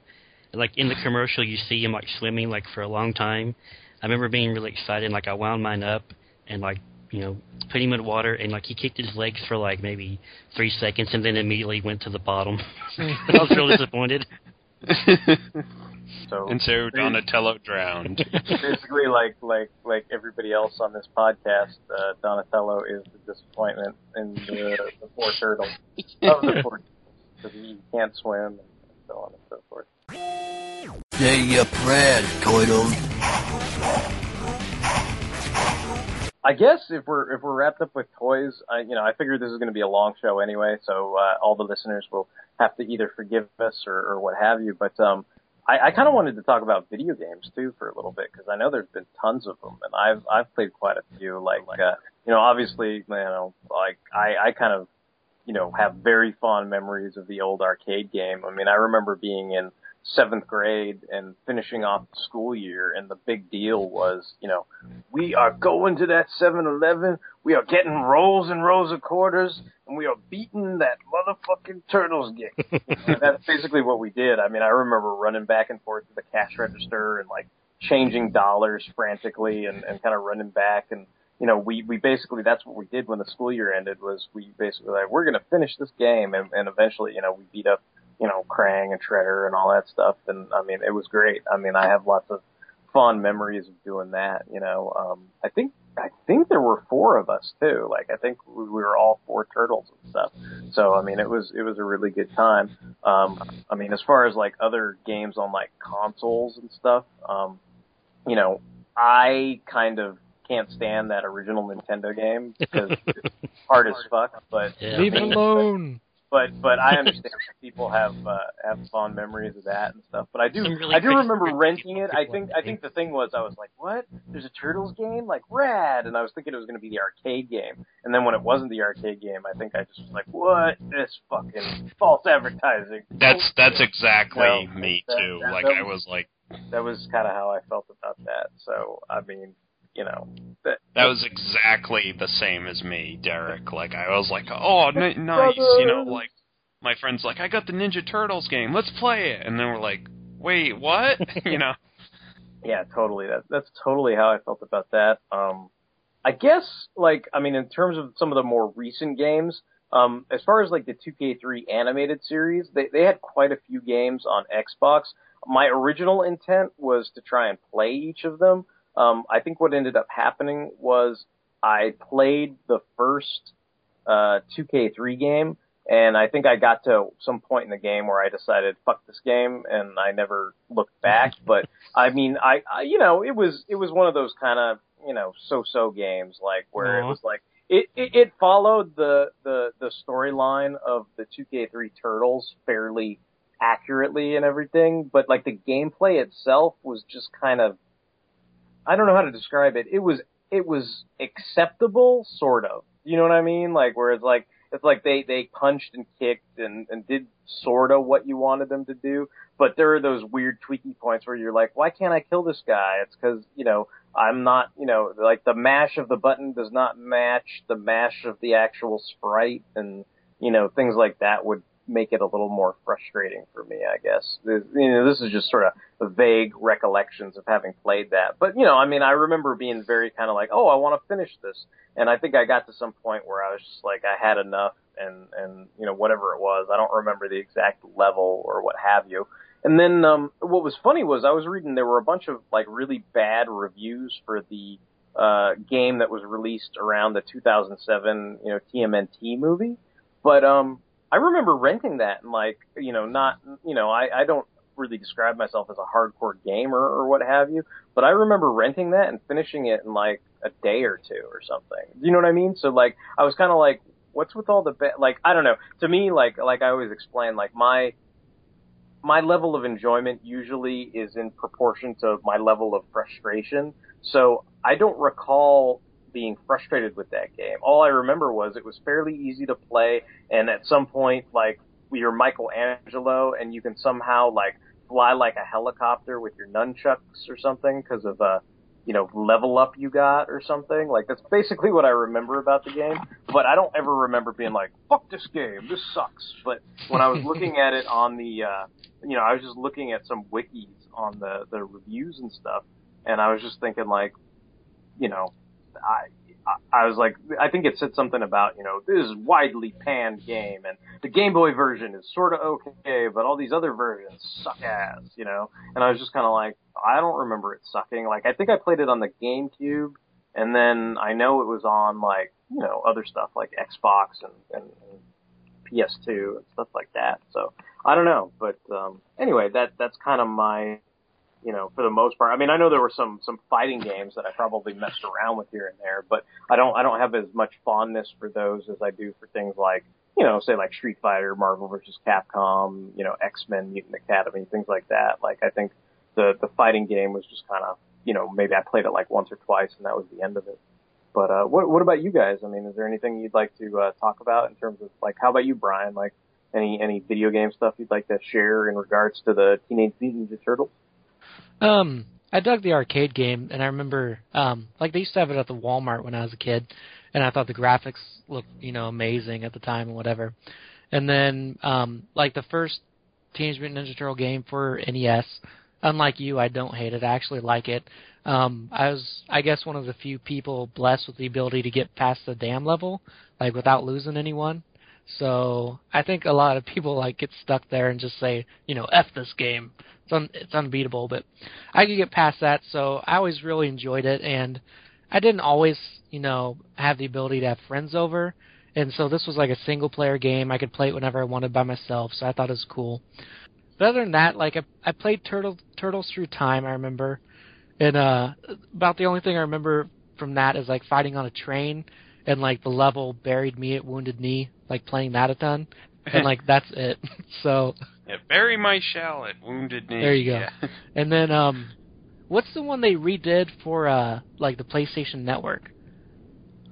I think that was one of the arcade games, but they called it, like, Turtles in Time Reshelled or something like that, or I don't know, something like that. Yeah, like I played that a lot, but unfortunately it's like a limited release or something, or licensing. Yeah, like I had the demo for it, and then when I, that was kind of back when I was, being frugal, and, I sort of didn't have a job and, couldn't afford to buy a bunch of stuff, so I didn't buy that, and I think it, like, the Punisher No Mercy game, like, so I have demos for those, on my PlayStation, but when I finally was like, yeah, I'm going to buy all this stuff, and then it was just like, sorry, this game's not available, and I was just kind of like, oh, that sucks.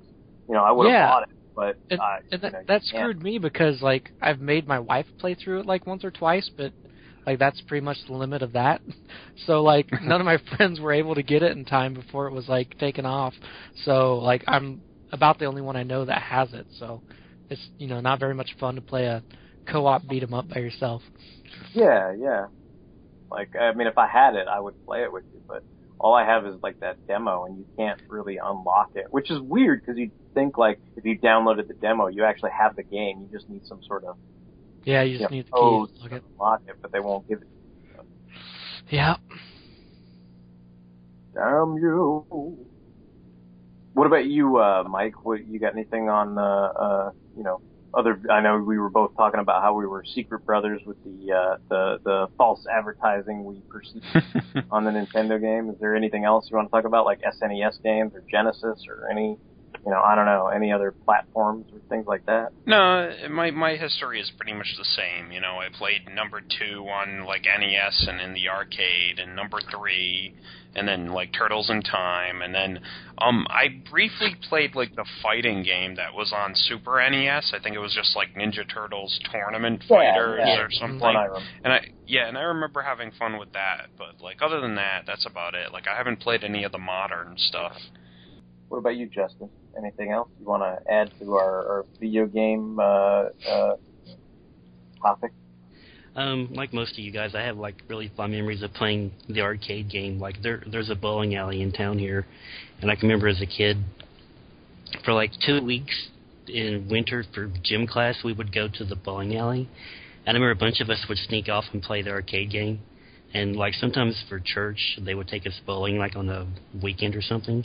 Like we would always like go and like spend most of our time playing the arcade game instead of like actually bowling or whatever. I really like Manhattan Project for NES. Like I can remember me and my cousin playing it a lot. I don't think we ever got past Leatherhead because he was like insanely frustrating. I really liked that first 2003 series game for the Xbox. Like I can remember, like me and my buddy of mine, we would work construction, and any time there was like a rainy day and it was too muddy to work, we would go get breakfast and then spend most of the day like playing that game at his house and like trying to beat it. Like I really enjoyed that game, but I haven't played. Did you guys beat it? I don't remember beating it.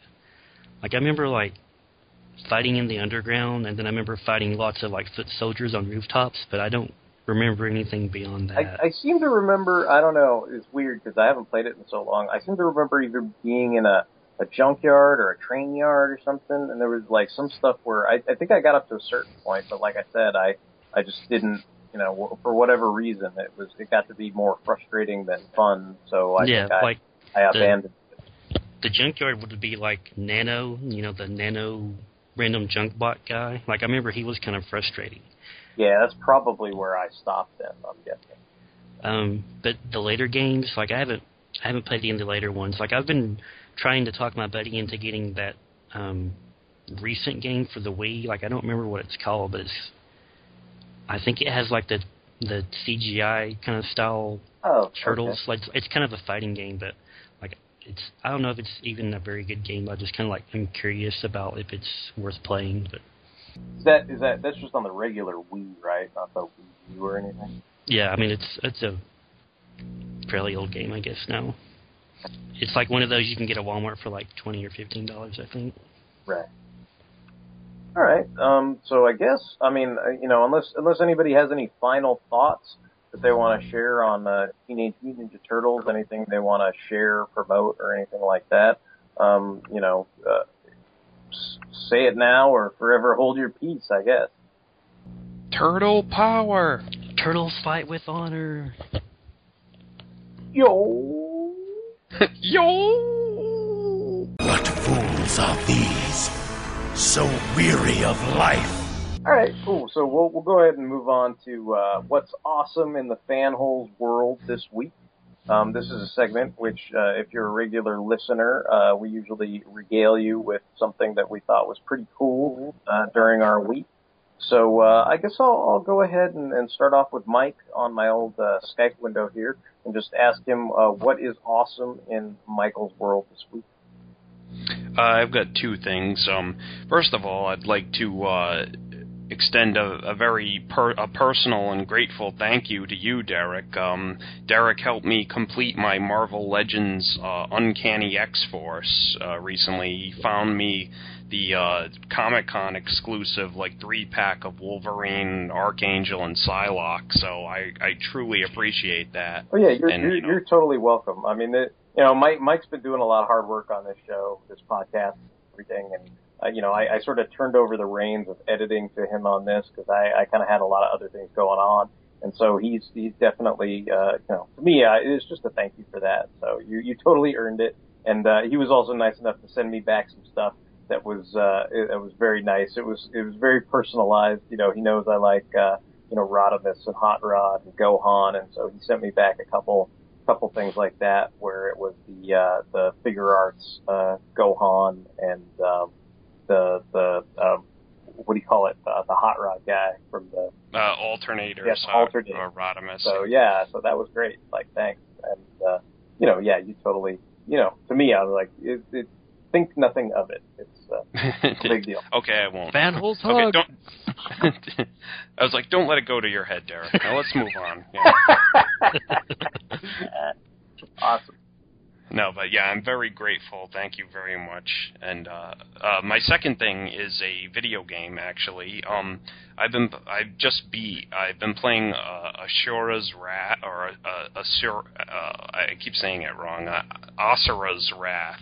I keep thinking it's Ashura, the god, in the Japanese god, but it's actually, there's no H in it. Asura's Wrath.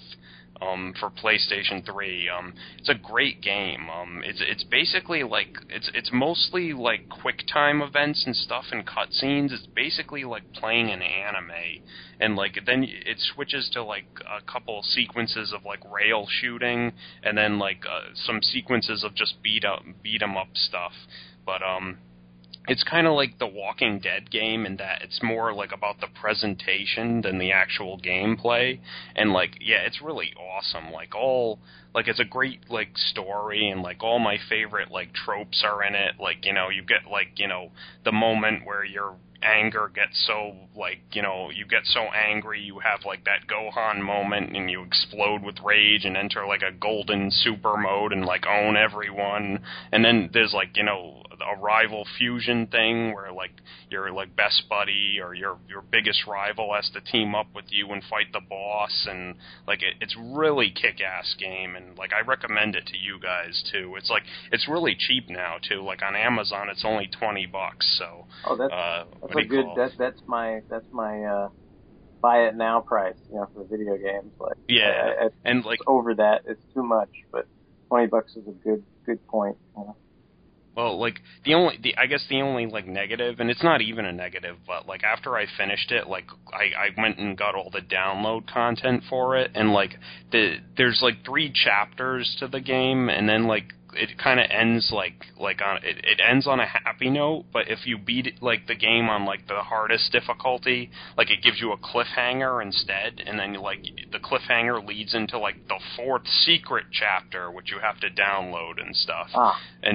But actually, it was really worth it, because by that point I was yeah, man, I'll plunk down the money. I want to see how this ends now, and it was totally worth it. It's one of the coolest final boss battles I've ever played in a video game. So I really liked it. And then some other bonus material that I downloaded was there were 2 lost quote unquote lost episodes where Ryu from Street Fighter and Akuma from Street Fighter come through some portal and fight the main character and stuff, and those were really fun too. So yeah, but Asura's Wrath, that's the name of the game, and I highly recommend it if you're a fan of anime or, Capcom stuff like Street Fighter, or, just, games where you don't have to be the best gamer to play. It's more of a multimedia experience, sort of. It's kind of a whole interactive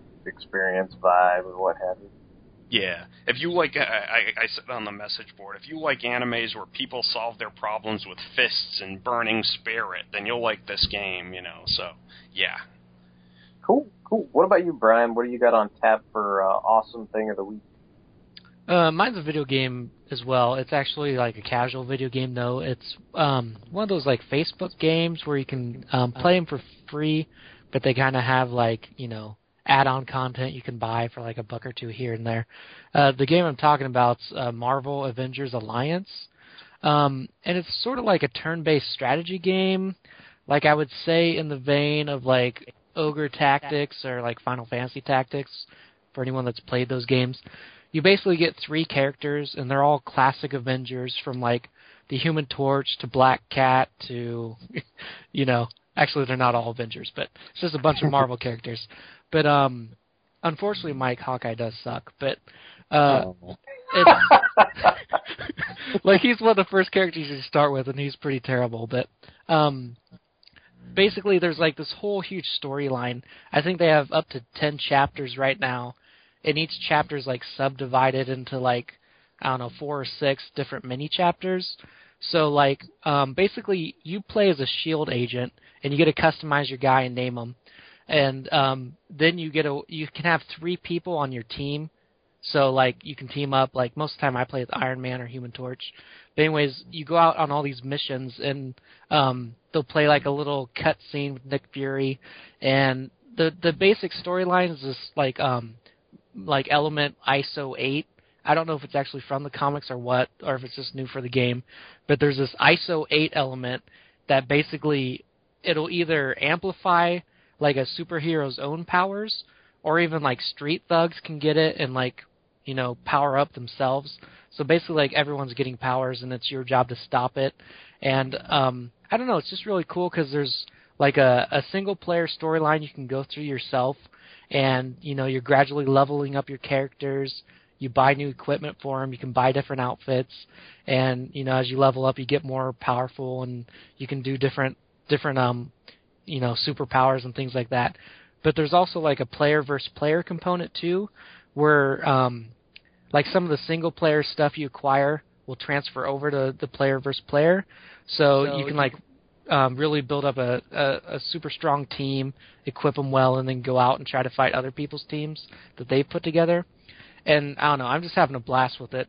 One annoying thing is right now, like Human Torch and Doctor Strange for some reason are like so like overly powerful, like it's not even funny. So like every time you go into like a player versus player, you almost always see those 2 guys, and there's just no way to compete against them. Like you even look at Doctor Strange, and like he casts like half a dozen like spells, and it's just like impossible to stop him.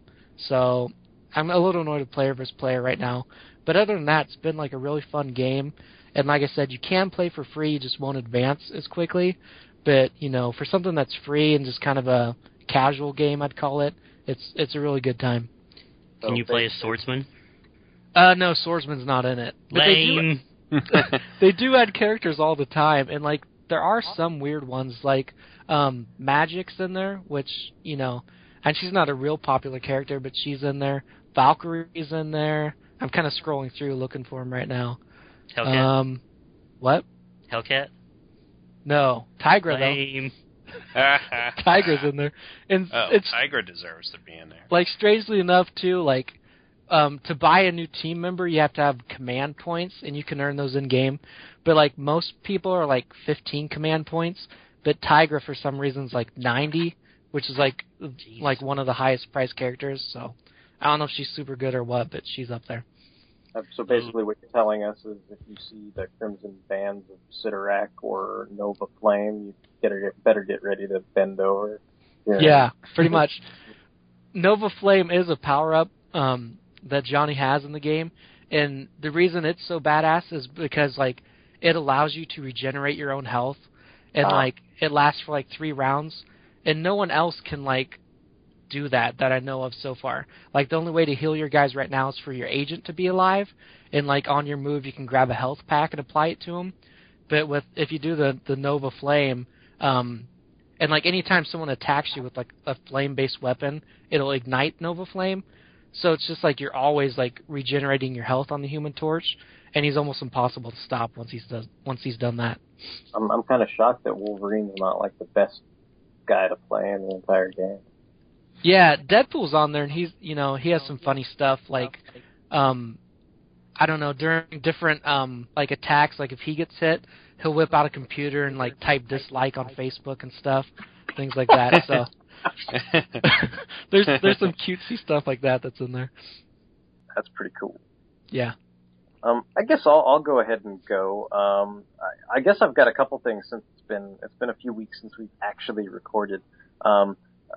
This will be slightly delayed, but I've actually finished editing my History of Comics on Film Challenge of the Super Friends episode. So, Brian actually helped me out doing some of the background music for that. So I just wanted to say thanks for that. But yeah, that's pretty much done being edited, and by the time you hear this, it should have been updated months ago, or whatever. But I know a lot of people were waiting for like new episodes and stuff. I've been waiting forever. Yeah. So you should have some new episodes pretty soon. Once I upload them all and stuff like that. Also, I found a couple new anime that I just wanted to recommend. I've only seen the first episode, but I was doing my whatever you want to call it, my monthly browse of DVD aficionado, which now goes by film aficionado, because I guess it catalogs Blu-rays as well as DVDs or whatever, so they did a name change. But I usually I go through like the upcoming releases, just to see if there's stuff I missed. Like now I know that the Inhumans motion comic book is going to be released sometime in April or whatever, and I didn't know that. But I kind of go through and go, hey, this looks interesting, or what have you. And so I came across a couple anime series, like some on DVD and some on Blu-ray. And interestingly enough, you can watch them for free on Hulu, albeit they're subtitled. So I would kind of like to watch some of these with the English dub as well and see how that is. So I may end up picking up some of these on Blu-ray or DVD. But I watched the first episodes of there's a series released by Funimation called Toriko, which is I guess they describe it as like from the people that brought you like Dragon Ball Z and One Piece, I guess because it's Funimation. But anyway, the main gist of it is it's kind of funny. It's like it appears to be like a fighting anime, but the twist is that he's like a gourmet food hunter. So imagine this guy who looks like Kenshiro from Fist of the North Star, but he runs around and beats the shit out of all these like it's like basically like the scene in Dragon Ball Z where like Goku or Gohan or somebody like beats the hell out of a dinosaur and eats it the next minute, or beats the hell out of a big fish or whatever. Like apparently the whole series is about that. And so this guy, Toriko or whatever, he's the big game hunter.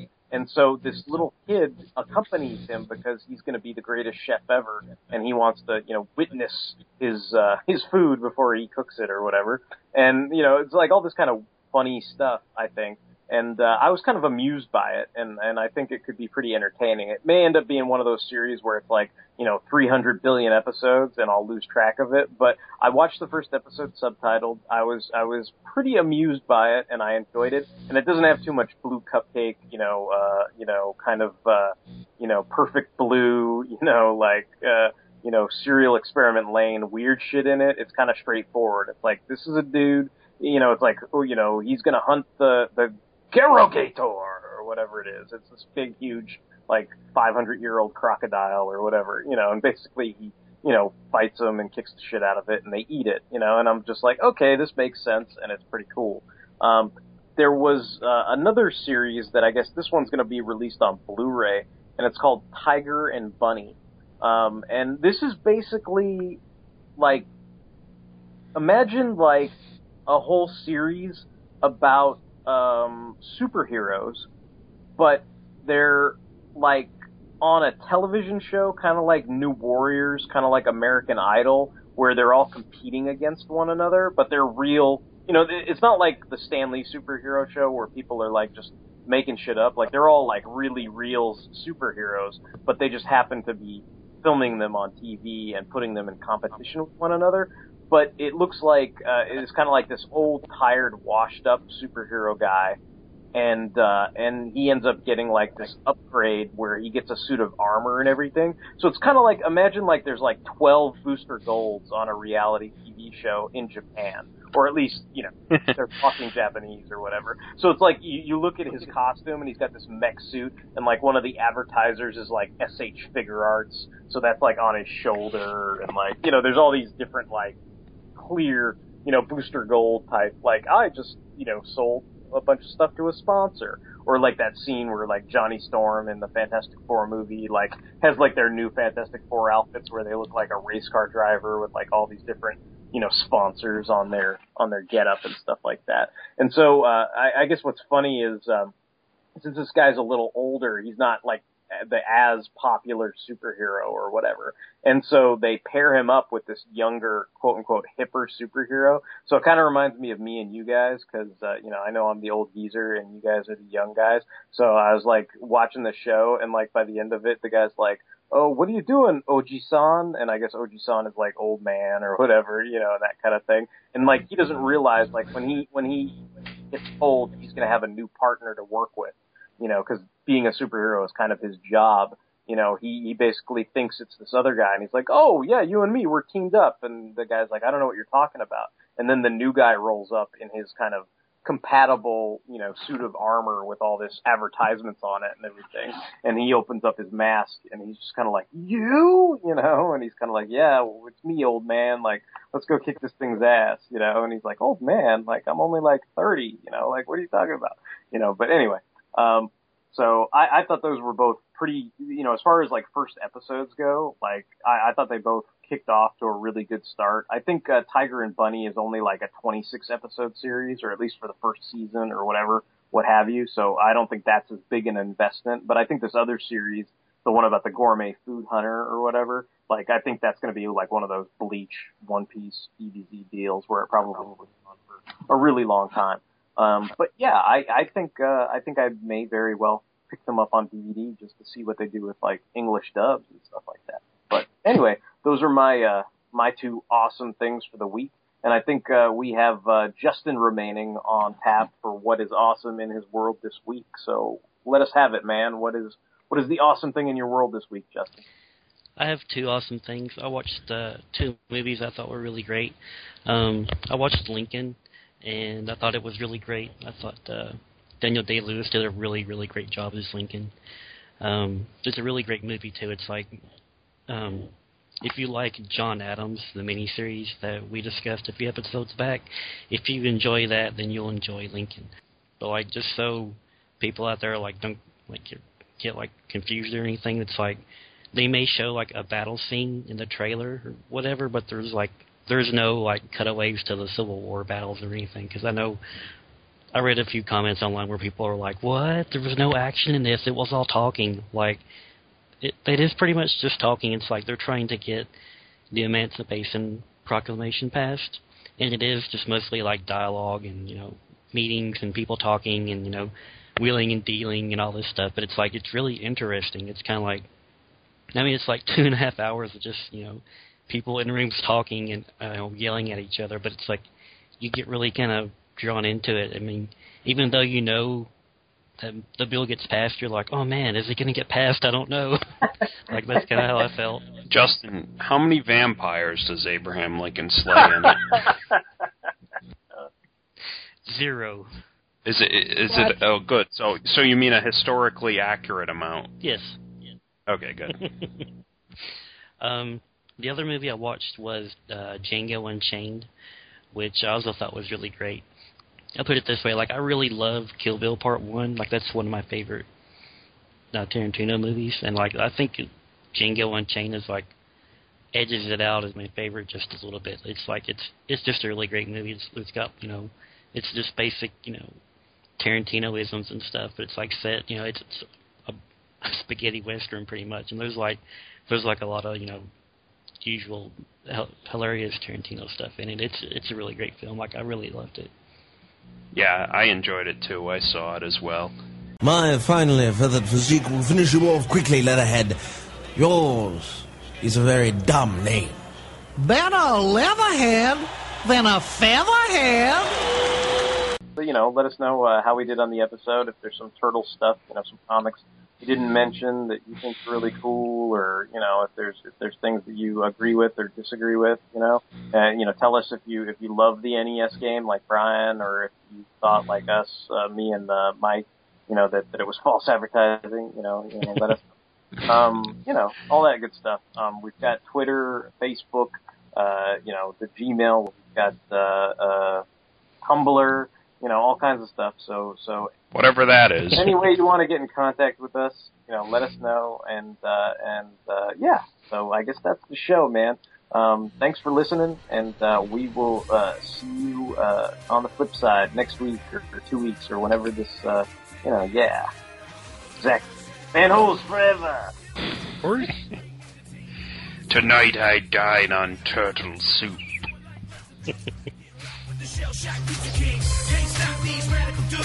The secret of the ooze is the chosen few. A birds from the shadows to make their move. The good guys win and the bad guys lose. Leonardo, Selena in blue, does anything it takes to get his stitches through. Donatello is a fellow, has a way with machines. Raphael's got the most attitude on the team. Michelangelo, he's one of a kind, and you notice where to find him when it's party time. That's a splinter taught him every single skill they need to be one lean, mean, greedy, crisp team.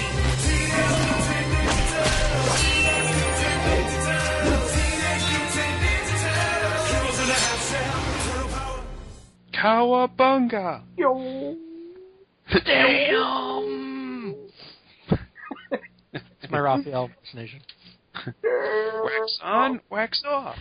I'm glad no one said Goongala, because I would have went to your house and killed you. Too late! Well, first you would have had to given me an origin for Goongala. Because I wouldn't have known what it meant. I look through my peephole. I'm not letting you in the door until you tell me what the origin to Goongala is. Mike, remember when we met as kids and I tried to teach you karate, but you didn't know it was me? No, I don't remember that, actually. Well, that was me. Oh, okay.